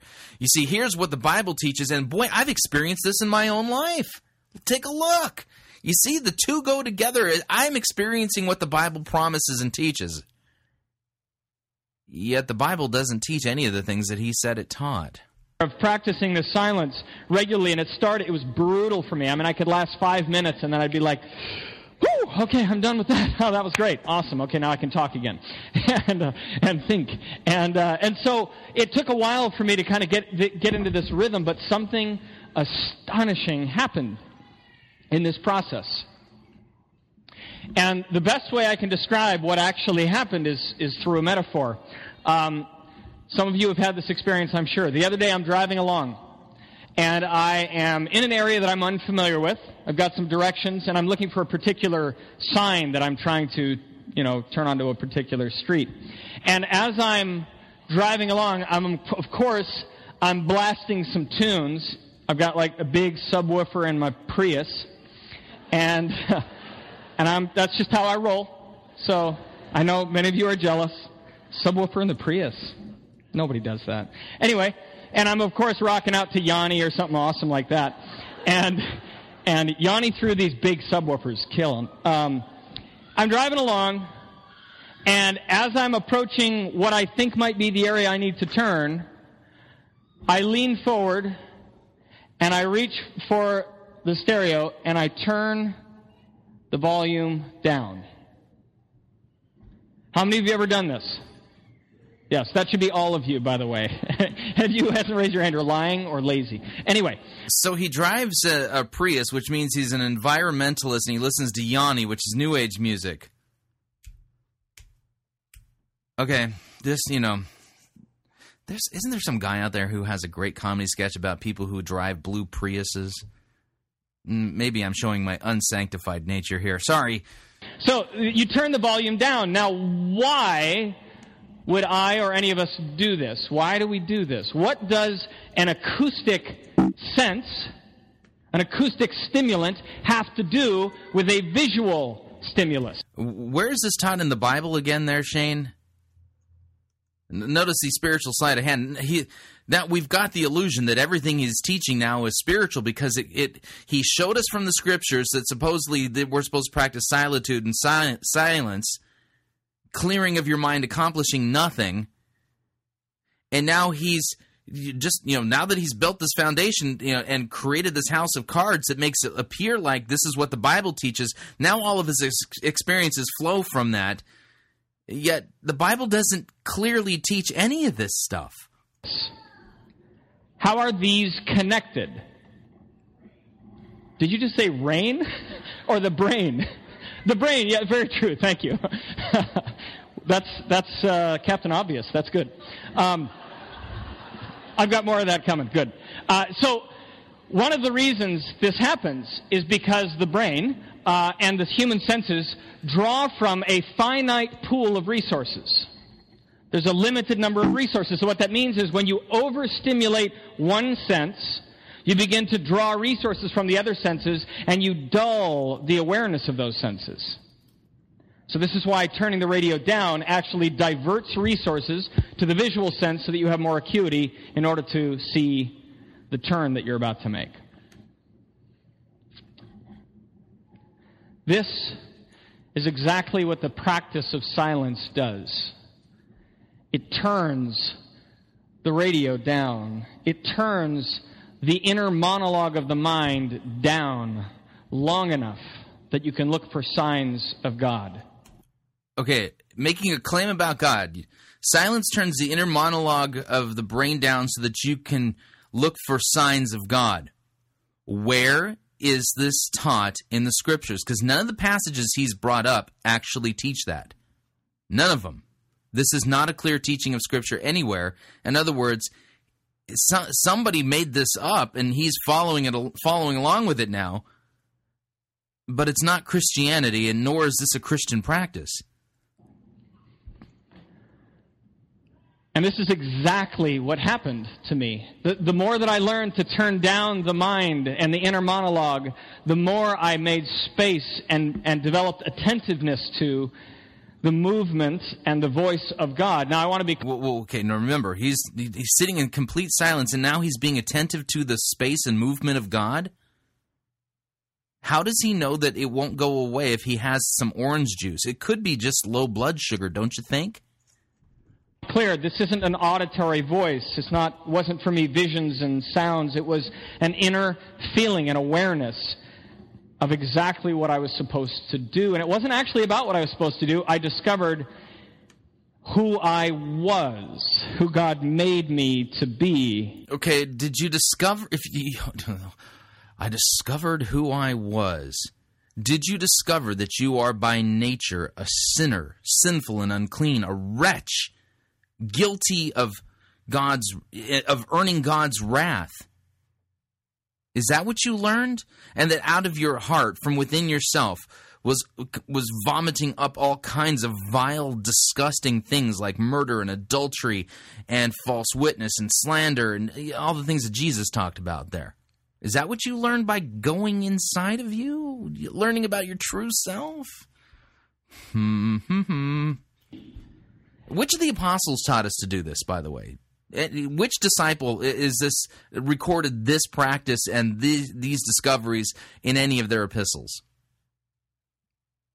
This sounds like Gnosticism, not Christianity. And by the way, Gnosticism is the arch enemy of Christianity. And once I discovered that, I stopped asking all the questions.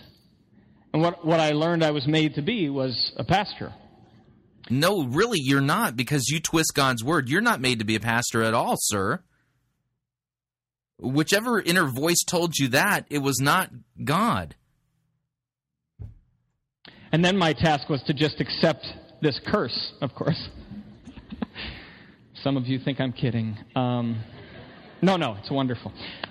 So, that makes sense. Are you with me? So one of the purposes and the values of silence, and I mean this now, any of you in this room or anyone listening who is wondering what they should be doing in this life, what I can tell you from my own experience is that silence is an extremely powerful practice to help you uncover the thing God made you for.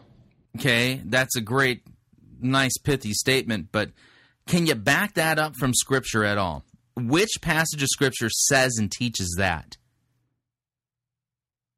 I'm not familiar with one. I'm not saying it doesn't exist. I'm just saying you ain't teaching it. But I'm not familiar with that passage that says what you just said. But that is not the main point of silence. It is not only about establishing or finding your direction. There's more to silence than that. And it's actually found in our passages that I just read to you. Each one of those verses that I kind of cherry-picked out of the Bible. Cherry-picked is a great way of saying it because you completely took them out of context and completely biffed it on the prayer part, that Jesus went into silent places to pray, not to sit there and do nothing, to clear his mind. And here, none of that. Collected them together. If you actually read those verses in context, you'll find something really fascinating. Yeah, like the prayer part, that Jesus actually wasn't sitting in silence and solitude? Something incredibly remarkable happens immediately after each of those moments of withdrawing to deserted places. To pray. To pray. Not to, as you've said, clear the mind and do nothing and accomplish nothing. Jesus went into desolate places in order to pray. His mind wasn't in neutral at all. Immediately after one, Jesus comes back and walks on water. Immediately after another, Jesus comes back and feeds 5,000. Immediately after another, Jesus heals a blind man. Immediately after another, he heals a man who couldn't walk. Immediately after another, Jesus comes and drives out demons. Every single time Jesus withdrew to quiet places, Jesus comes back to do the most astonishing, incredible, extraordinary acts of kingdom activity. Oh, so he's saying that because Jesus went into silence, and then he comes back and he accomplishes great, extraordinary things of kingdom activity. By the way, he left out the prayer part. So was it the silence that brought that about, or was it the prayer that brought that about? By the way, I completely deny that this is even a valid interpretation. I'll tell you why. This is known as the logical fallacy of post hoc ergo proctor hoc. I completely tortured that. Basically, the Latin there means after this, therefore, because of this. Nowhere in the Scriptures does it teach that the reason why Jesus was able to accomplish these great kingdom things, walking on water and feeding people and all that kind of, because he went and had solitude and silence and cleared his mind and it doesn't teach that at all. Post hoc ergo proctor hoc. Okay? It's a logical fallacy. That's not what the Scriptures teach. That's an absolutely invalid conclusion he's drawing from the Scriptures. The gospel writers, this is not an accident. They pair these things deliberately and intentionally. They want us to see that there is an intimate connection between Jesus withdrawing to quiet places and Jesus enacting God's shalom in the world. Okay, again, false conclusion. Let me give you an example of this logical fallacy, this invalid interpretation used by the Jehovah's Witnesses. Okay, I'm gonna look up a word here. Let me expand this out into all the Bible. The word is birthday. Did you know? By the way, those of you who are familiar with the Jehovah's Witnesses know that the Jehovah's Witnesses do not celebrate birthdays. Let me give you the biblical reason why. Okay, because these guys claim that they're great Bible teachers. The reason why is actually pretty simple. Okay, I'm going to give you two passages of Scripture, and I want you to listen carefully to what I'm saying. In Genesis chapter 40, verse 20, we read, "On the third day, which was Pharaoh's birthday, he made a feast for all his servants and lifted up the head of the chief cupbearer and the head of the chief baker among his servants. He restored the chief cupbearer to his position, and he placed the cup in Pharaoh's hand. But he hanged the chief baker, as Joseph had interpreted to them, yet the chief cupbearer did not remember Joseph, but forgot him." So in Genesis chapter 40, verses 20 through 23, we find out that at Pharaoh's birthday, there was a man who was murdered by Pharaoh. He was killed by Pharaoh. Okay, but this isn't the only incident that we find out something terrible happens at a birthday. Listen to this. In Matthew chapter 14, verses 3 through 9, we read, "For Herod had seized John and bound him and put him in prison for the sake of Herodias, his brother Philip's wife, because John had been saying to him, 'It is not lawful for you to have her.' And though he wanted to put him to death, he feared the people because they had held him to be a prophet. But when Herod's birthday came, the daughter of Herodias danced before the company and pleased Herod, and so that he promised with an oath to give her whatever she might ask. Prompted by her mother, she said, 'Give me the head of John the Baptist here on a platter.' And the king was sorry, but because of his oaths, his guests, he commanded it to be given to her." So you see, listen, in the Bible, birthdays are only mentioned 2 times. And both times, people are killed. Do you think that's an accident?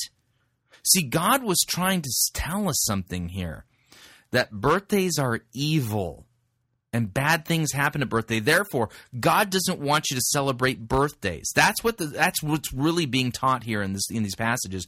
God doesn't want you to celebrate a birthday because in the only 2 times in the Scripture are birthdays mentioned. Both times, people are killed. You see what I'm saying? He's using the exact same false interpretive method that the Jehovah's Witnesses use to come to the conclusion that celebrating a birthday is something you can't do. Yet nowhere in the Scriptures does it forbid the celebration of a birthday. There is no clear law against it. It's an invalid interpretive method here to draw that conclusion. We only come up with doctrines when there is a clear teaching to that effect. When there is a clear prohibition in Scripture against something, that's the only time that we can say that that's false or a sin or evil. So Shane Hipps here is using the exact same false interpretive method that the Jehovah's Witnesses use in making his claim here. And listen carefully. I'm going to back this up. I want you to hear what he's doing, because this is not how to interpret Scripture. This is a very, very bad Bible twist here. Incredible, extraordinary acts of kingdom activity. The gospel writers, this is not an accident. They pair these things deliberately and intentionally. They want us to see that there is an intimate connection between Jesus withdrawing to quiet places and Jesus enacting God's shalom in the world. False. That's like saying that the reason why deaths are paired with birthdays is because God doesn't want us to celebrate them. False interpretation, period. They are intimately and inextricably bound together. And even if what you were saying was true, it's not the solitude that was the thing that they were tied to. It's his praying. And the exact same thing is true of us. Oh, man, this is just satanic.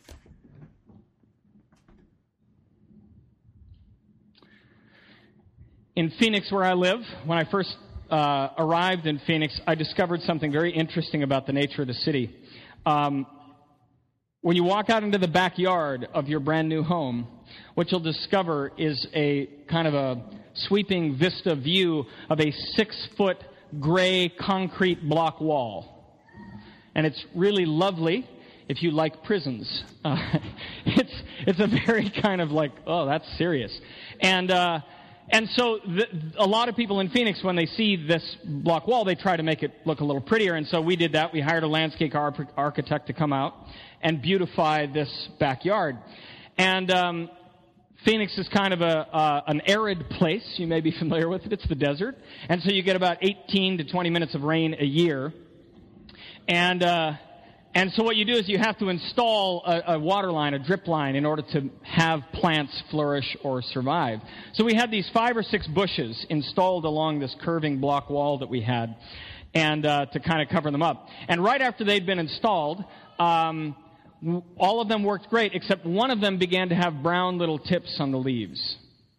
And then over time, I'm a little slow on the draw, they turned completely brown, and then pretty quick it was just like a collection of sticks jutting out of the ground. And I'm quick, so I figured out something must be wrong. So I go over and I inspect the situation. What they do is they bury a hose beneath the ground that connects to the water source. It's about 1 foot beneath the ground in front of the plants. And then they bring a little 1/4-inch line from that main hose all the way up to the surface of the soil that's positioned just at the base of the plant. And then it can drip just a little bit of water out, just enough to keep these things alive. So when I went to inspect, I turned on the water and I went and checked, and sure enough, the line to that plant wasn't dispensing water. And so what I had to do was, obviously it may have been clogged or something, because that can happen when you're installing this stuff. Dirt's everywhere. So what we did is I dug down to find the original source. I'd have to detach it and somehow clean it out in order to get the water out. So I begin digging, and as I'm digging, I notice that I'm digging back towards the wall, and I know that the line, the original water source, is in front. So I'm like, this is curious. So as I'm digging, I get to the end of this line, somewhere 1 foot beneath the earth, and it's just sitting in the dirt. This is not useful for watering plants. So literally, they must have just installed it and like forgotten to attach it or something. So here I had this thing, this little 1/4-inch line that was absolutely perfectly placed above the soil. Everything was great. It was there to provide water. Everything was fine, with the exception of the simple fact that it was not connected to the source.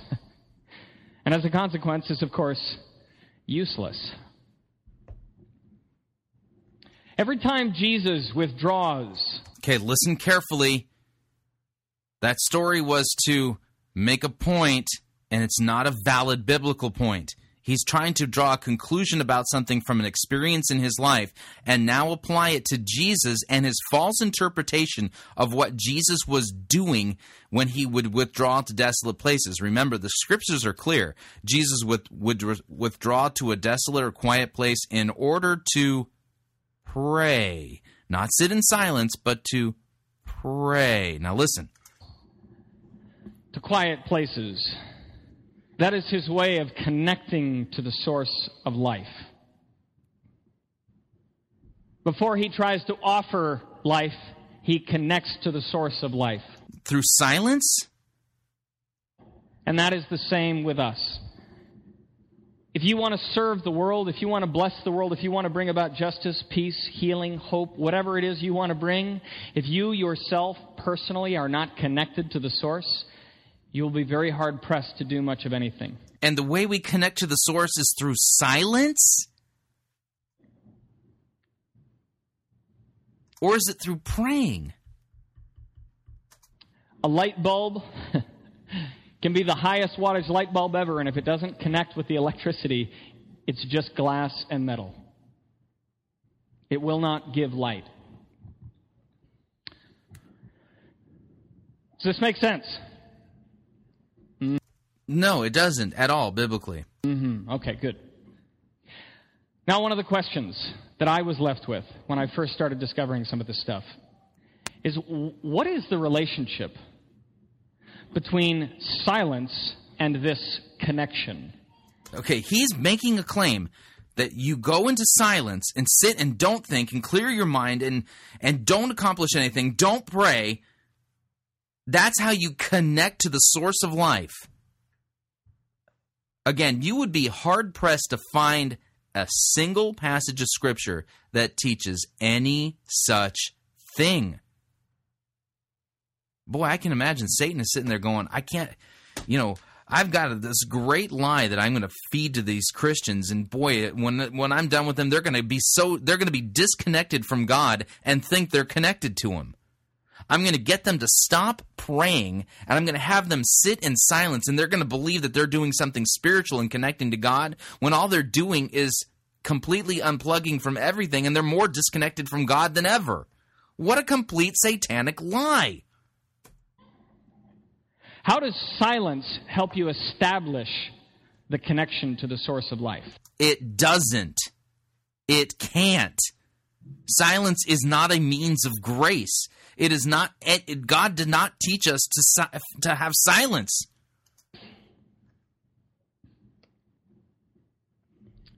The reason that silence is so crucial is because this connection I'm talking about is fundamentally an experience of the heart. Really?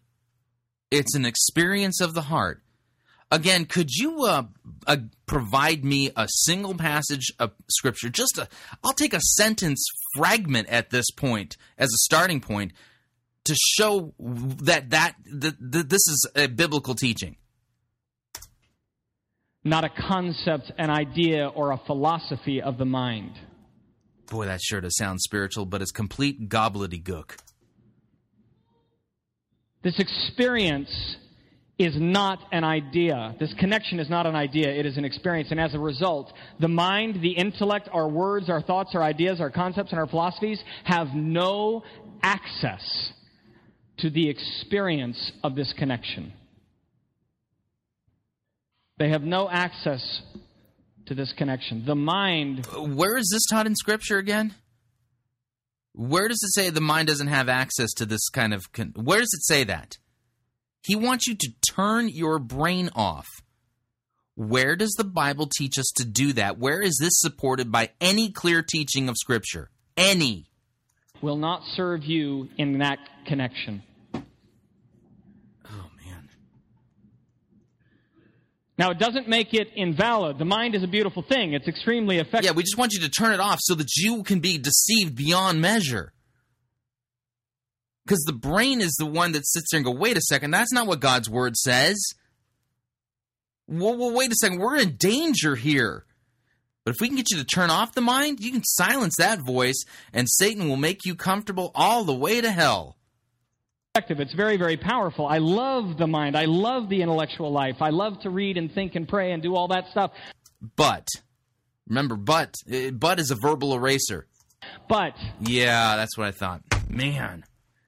I'd love to think and read and pray, but. Oh, man. And he's so chipper in his presentation here. I mean, this doesn't sound like the voice of the devil, yet it is. so sincere, so energetic, so, But he's telling you to turn off a gift that God has given you, your mind. He's attacking the mind. It has limits. Oh, really? So we're supposed to reach out with the Force? Are you Yoda teaching us how to use the Force? Reach out with your feelings. Bad the mind is. You must learn to turn it off. This is not Christianity. This is so dangerous. Anybody putting this into practice is literally putting themselves in the dangers of the fire of hell. This connection is found in the heart, and the language of the heart is silence. Bovine scatology, and boy do I wish I could use the stronger words right now. It's not appropriate and it's not sanctified. That is absolute bovine scatology. What he just said is a complete pile of dog poop. Actually, bovine would be cow. So cow poop. That is the way we experience this connection. Lies. Absolute lies. Let me try think of it this way. A week ago, if you were here, you all had a chance to eat chocolate with us. We all ate chocolate together. I think I heard a woo back there. That was great. Now, is this a biblical passage you're going to teach us? Oh, the more from your experience. What if none of us had ever eaten chocolate before in our life? We'd never known what it had tasted like. And so I brought in a master poet. And he gave you like an hour-long explanation of these brilliant silver-tongued words on exactly how chocolate tastes. And then right after that, I got a historian in here, and the historian came up and he gave you the history of chocolate and all the ways that it has changed throughout history and the parts of the country and the world that chocolate comes from and how it's made and all that good stuff. And then after that, I got a scientist up here, and he showed you exactly the way in which your taste buds fire in such a way that they activate neural pleasure sensors in the brain, and that's why chocolate tastes so good. And then after that, I showed you a bunch of really, really, really beautiful pictures of chocolate so you could see what chocolate looks like if you hadn't ever seen it before. And then finally, I bring up a bunch of people on this stage, and I get them to tell you all the ways that eating chocolate changed their life.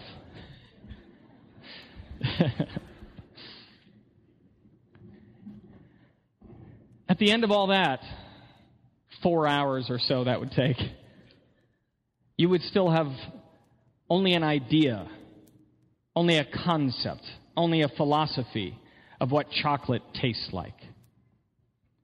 You wouldn't actually know what it tastes like.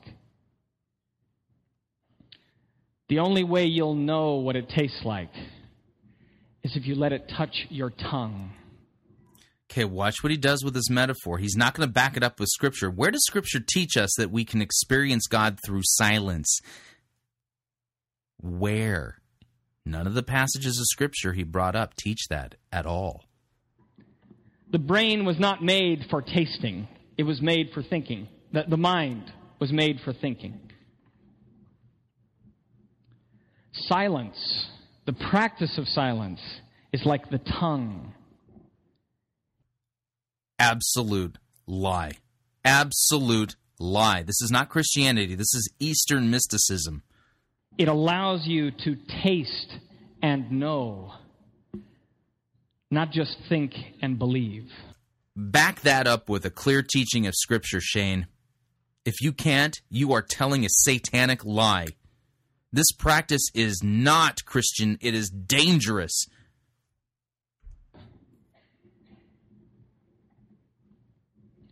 That's why the mind doesn't have access to this thing. It isn't made that way. Oh, that's just so... You sound like you're so knowledgeable on the subject, and all of this is nothing more than a load of crap. Now, to say all that doesn't mean that the mind is irrelevant. No, yeah, of course. Yeah, but we just need to figure out how to turn it off so that we can, quote, taste God. The mind plays a crucial role in the life of the spiritual practitioner. Coming to teachings, reading your Bible, praying, thinking, journaling, reading books, whatever, all of that is beautiful, it's valuable, it's really, really helpful, but it won't get you. But, it won't what? It won't get you what? you to the experience. It won't get you to the experience. Really, where are these experiences promised again? Where does God promise that we can experience Him in, quote, solitude and silence? There isn't a single passage of Scripture that teaches that, Shane. Not one. I want to be clear on this relationship between your mind and this experience, because it's an important one. Oh, man, this is so deadly. And the best way for me to describe that relationship is through the help of a volunteer. So here's what we're going to do. I am looking for anyone in here who plays football, particularly a quarterback. Does anybody in here, have you ever at one time in your life, or are you currently a quarterback in football? Anyone? Raise your hand. Give me hands. Raise them up real high. I'm seeing you, sir. Come on up. Big round of applause. What is your name? John. This is John, everybody. Give it up for John. You just did. John, where do you, are you currently playing football? No, I played in high school. What did you play in high school? You were a quarterback? Okay, who did you play for? What was your team? Comstock Colts. Excuse me? Comstock Colts. Comstock Colts. Anybody here a Colts fan? Are you serious? That's ridiculous and humiliating. I'm a fan. Thank you. Okay, here's what I want you to do, John. John is a seasoned expert football player. He spent many hours refining the mechanics and the muscles in his arm so that he can throw a football. So what I need is a receiver of some kind, preferably in this section. Anyone, it doesn't have to be this section, but whoever the receiver is, someone with good hands. I need you to go back there to those doors. Wow. Come on now, receiver. Boom, right there. Yes, sir, you. I invite you to stand up. Make your way back. Nice. See, did you guys see that? The spring in the step? That was great. Okay, so I want you to stand back there. I want you to be ready to receive a pass from our good friend John. Now, John, here you can do whatever you got to do. If you need to kind of back up a little bit, here's what I want you to do. I want you to just sort of demonstrate for us what many hours of practice gets you in throwing a ball. Now, you don't have to, it doesn't have to be amazing. You don't have to, blow him against the back wall or anything. You just, a pretty good arc and a reasonable spiral is kind of what we're looking for. And I want you all to pay very, very close attention to John's throw. Pay attention not only to the mechanics of the throw, but actually what the ball does in the air, and then you'll catch it. Whenever you're ready, let the Spirit lead you. Oh, this illustration has a point. Again, it's not biblical.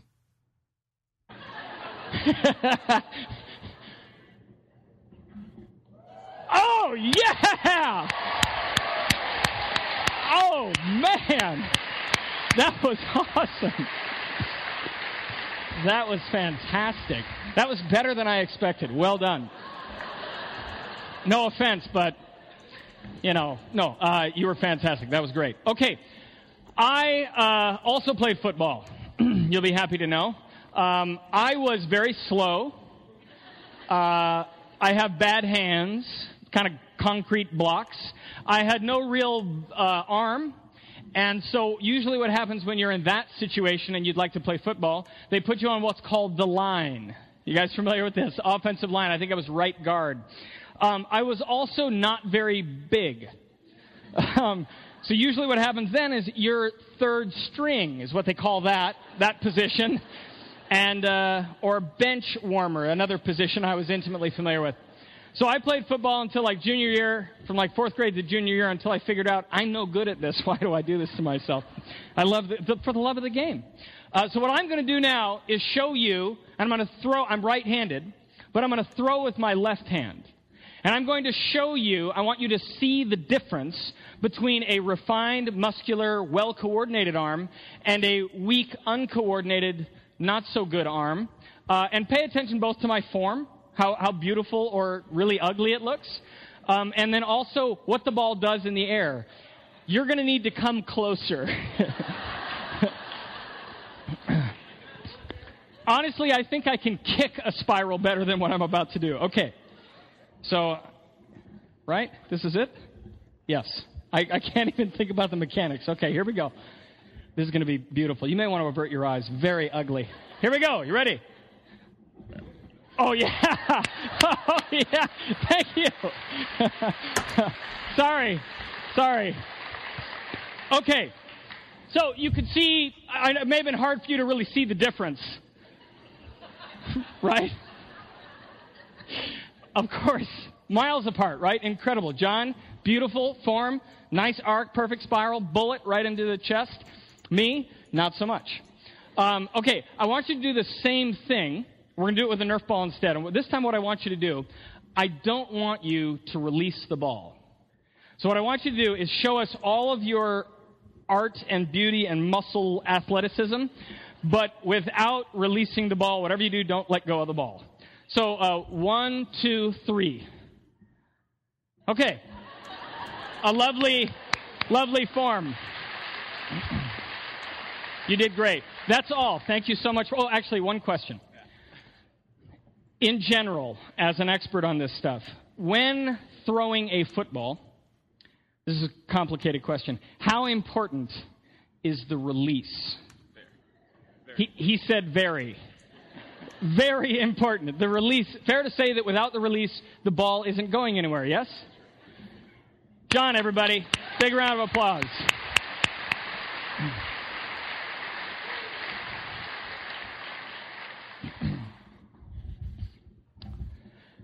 The ball, without the release, isn't going anywhere.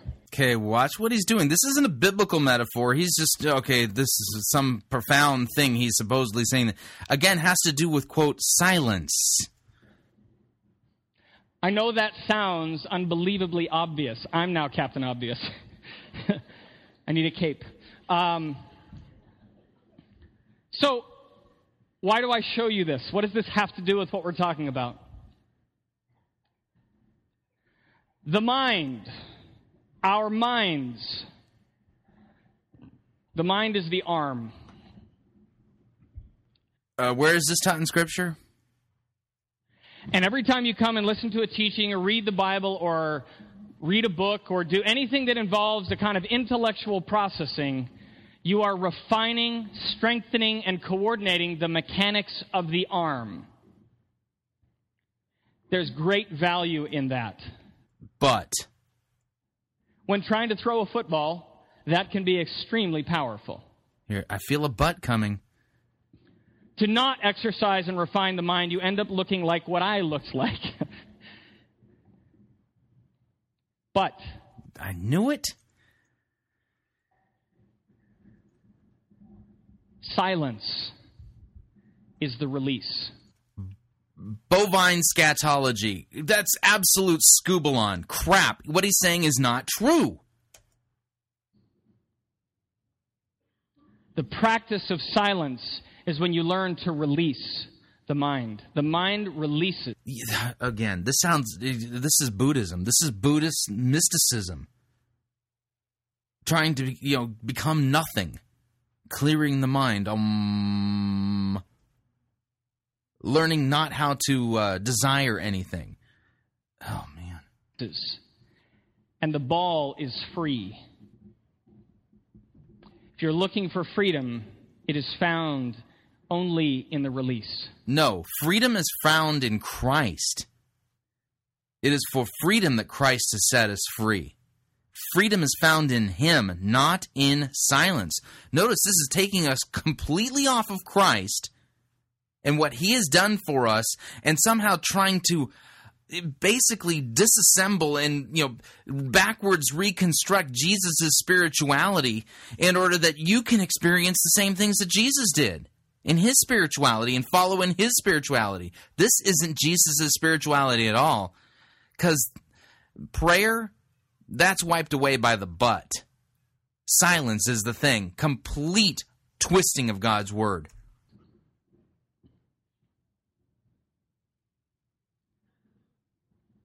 What that means is, even I, with an unrefined intellect in that sense, my arm unrefined and uncoordinated, the ball still flew through the air. But when John, with all of his muscles and all of his skill, if he didn't release the ball didn't go anywhere. This is the practice of silence. It is the practice of releasing ourselves into the heart of God Really, where does it say in Scripture, through silence, we can release ourselves into the heart of God?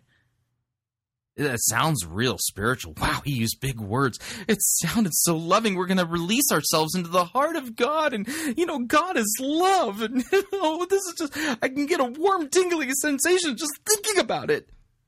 Where is this taught in Scripture? Anywhere? Anywhere.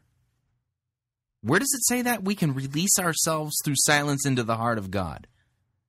Where?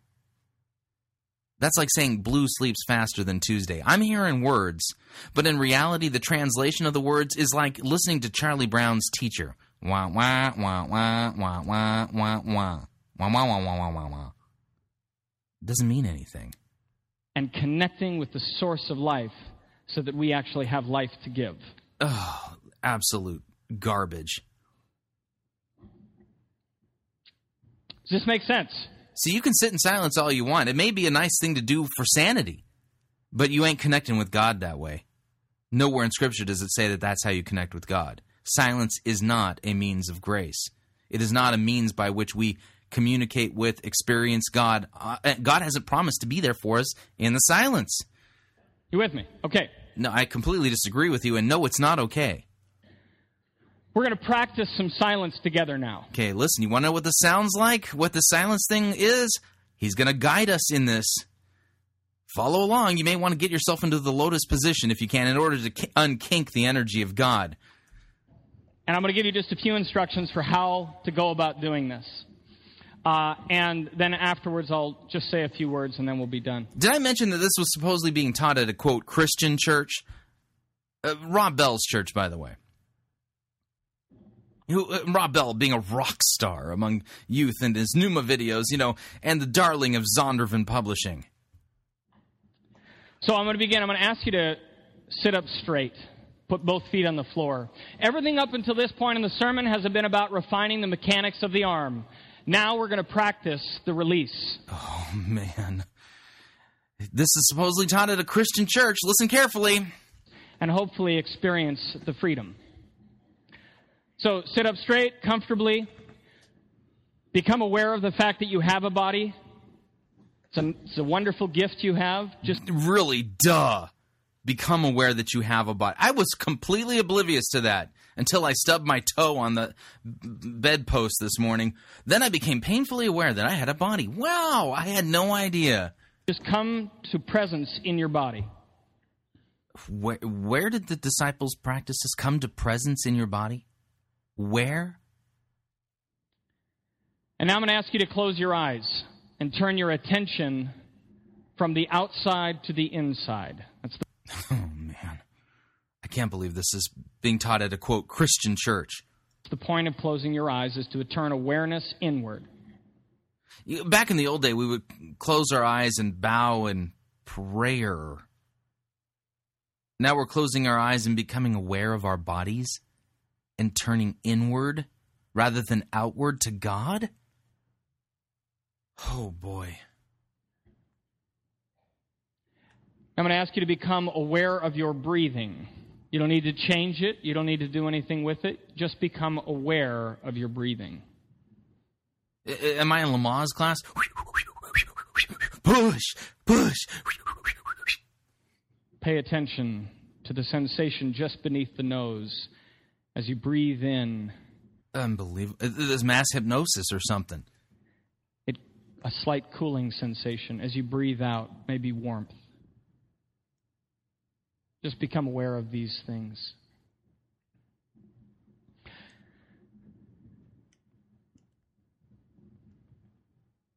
When you're sitting silently, notice the way the mind is constantly conceptualizing this moment, constantly thinking and talking. You have an inner monologue and it's moving. Notice the way the mind will either fixate in the past and think about something that has happened, or what we're going to do now, he's going to teach us how to stick a stake into our mind and kill it. Or wonder and wander into the future and get preoccupied with the future. You don't have to stop it. You don't have to judge it. Just notice it. Notice that this is what the mind does. This is what the mind is made for. And if you try to stop your mind, it's like trying to stop the lungs from breathing. It is its nature to think and wonder and ponder and move. That is its nature. The practice of silence is not stopping the mind. It is learning to gain distance from the mind. Unbelievable.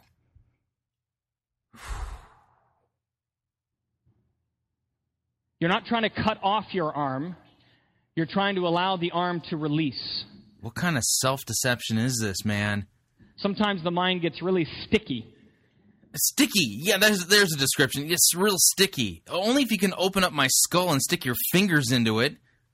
We have to learn what it means to let it release and relax and be free. Oh, man. So sometimes the best thing to do is not to judge the mind, but simply to watch it dance and bounce around and move. Same way you might watch. And Jesus did this when he was in desolate places. I don't think so. It says he was praying. That means he was talking to God the Father. Watch a monkey. His mind was moving. Now listen to what he's going to describe your mind as a monkey in a cage.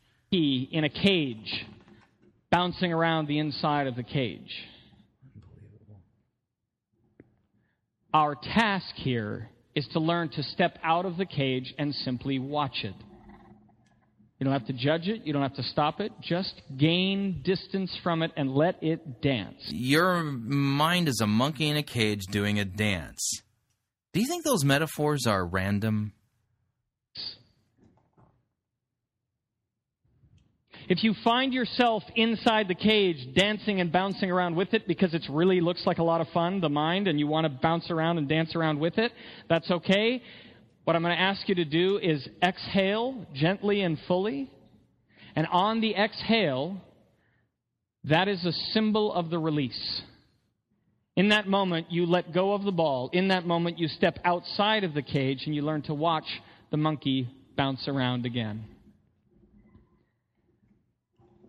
The practice of silence is all about gaining distance from your thoughts, the same way that a plane, when it takes off, gains distance from the ground.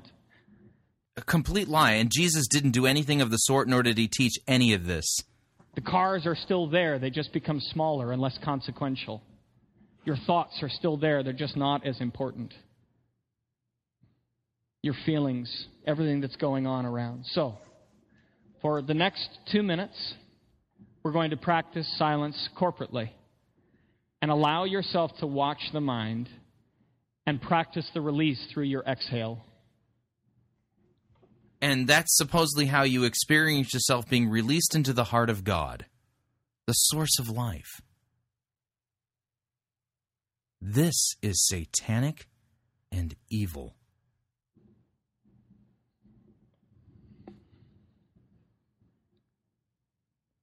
So they're being silent right now. This doesn't make for really good radio. And, you know, I'm having a hard time distancing myself from my mind. By the way, the mind is something different than the brain. Just want to let you know that. And what he's just said is absolute garbage.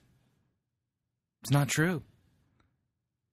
He's leading all these people to hell. I can't believe all these people are standing at Mars Hill eating up this stuff and thinking they're being fed the Word of God and being taught Jesus' spirituality. Because that's what he said at the beginning, isn't it? That he wanted to follow in the spirituality of Jesus, and that this was Jesus' spirituality. This is what he was doing in the desolate places. Jesus would go into a desolate place, and he would watch his mind like a monkey in a cage as he would, release himself into the heart of God through silence. That's the implications of everything this guy taught. And it's all a lie. It's all absolutely 100% untrue. This is not how you connect with God. This is not how you connect with Christ. This is not how you connect with anything other than Satan and your own deceived self. This isn't spiritual. This isn't Christian. This isn't promoted in the church. No, it's not amen. Sorry, that's the wrong thing to do at the end of, quote, silence. Unbelievable. Now, a few things to keep in mind if this is a practice that interests you, if you're feeling like you need to discover that kind of inner place of the connection. If this is something that interests you, run. You've been deceived. the experience of God, where you actually taste. Really, that's how you experience God and taste God. Again, could you show me that in Scripture there, Shane? Taste that God. And by the way, the moment you exhale and release, even in that 1 second, the connection is made. This is not complicated. This is not rocket science. This is a lie. Nowhere in Scripture is it taught that this is how you connect with and or taste God.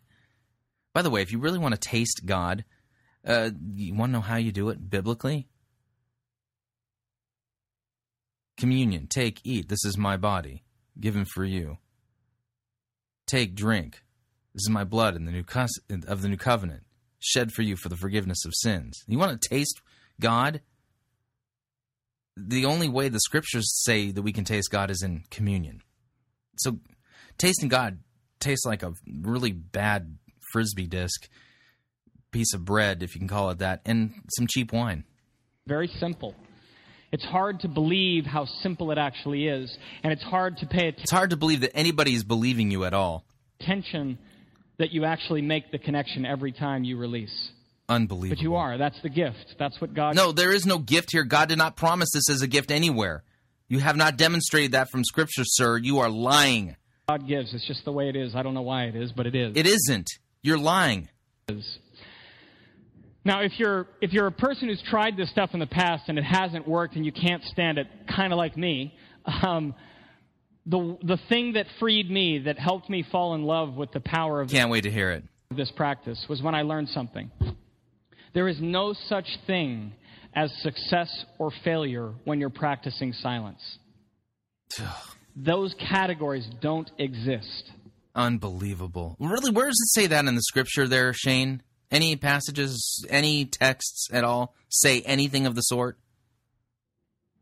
And that means that if you're sitting there and you had 1,000,005 thoughts in your 2 minutes, and every exhale you were trying to release and release and release and release, that is not worse than someone who did one exhale, released, and was completely in serene peace for the whole 2 minutes. Unbelievable. That is not the point of this practice. Over a lifetime, it doesn't get better or easier. What does change is not the 5 minutes or the up to 20 minutes that you might want to do this. Those moments, depending on your life circumstances, will either be frenetic and painful and challenging, and you'll wonder why you wasted your time, and other times you'll be like, oh my gosh, I'm a master at silence. The point is not the 20 minutes. Oh, I've mastered silence. Well, there's an accomplishment. Can you put that on a resume?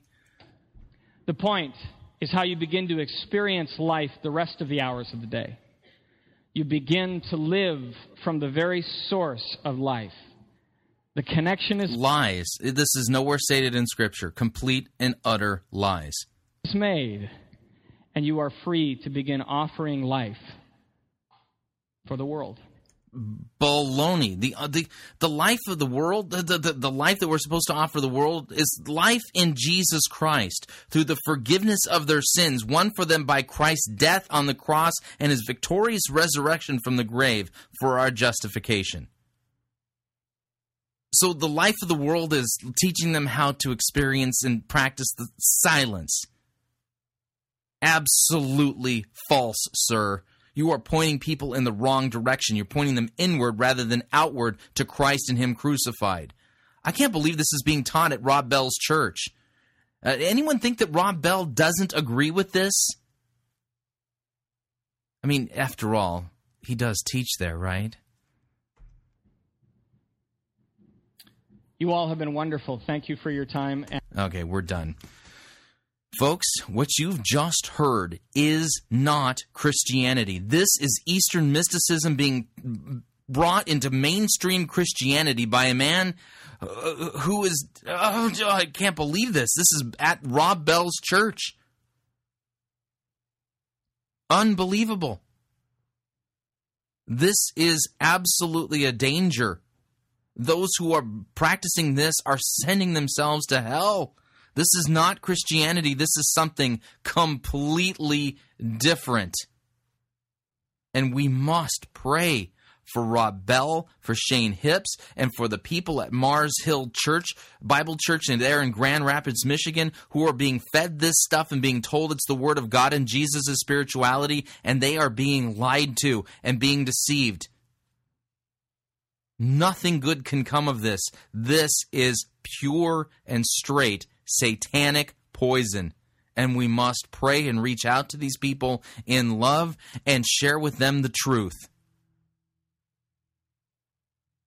Which is what we do here at Fighting for the Faith.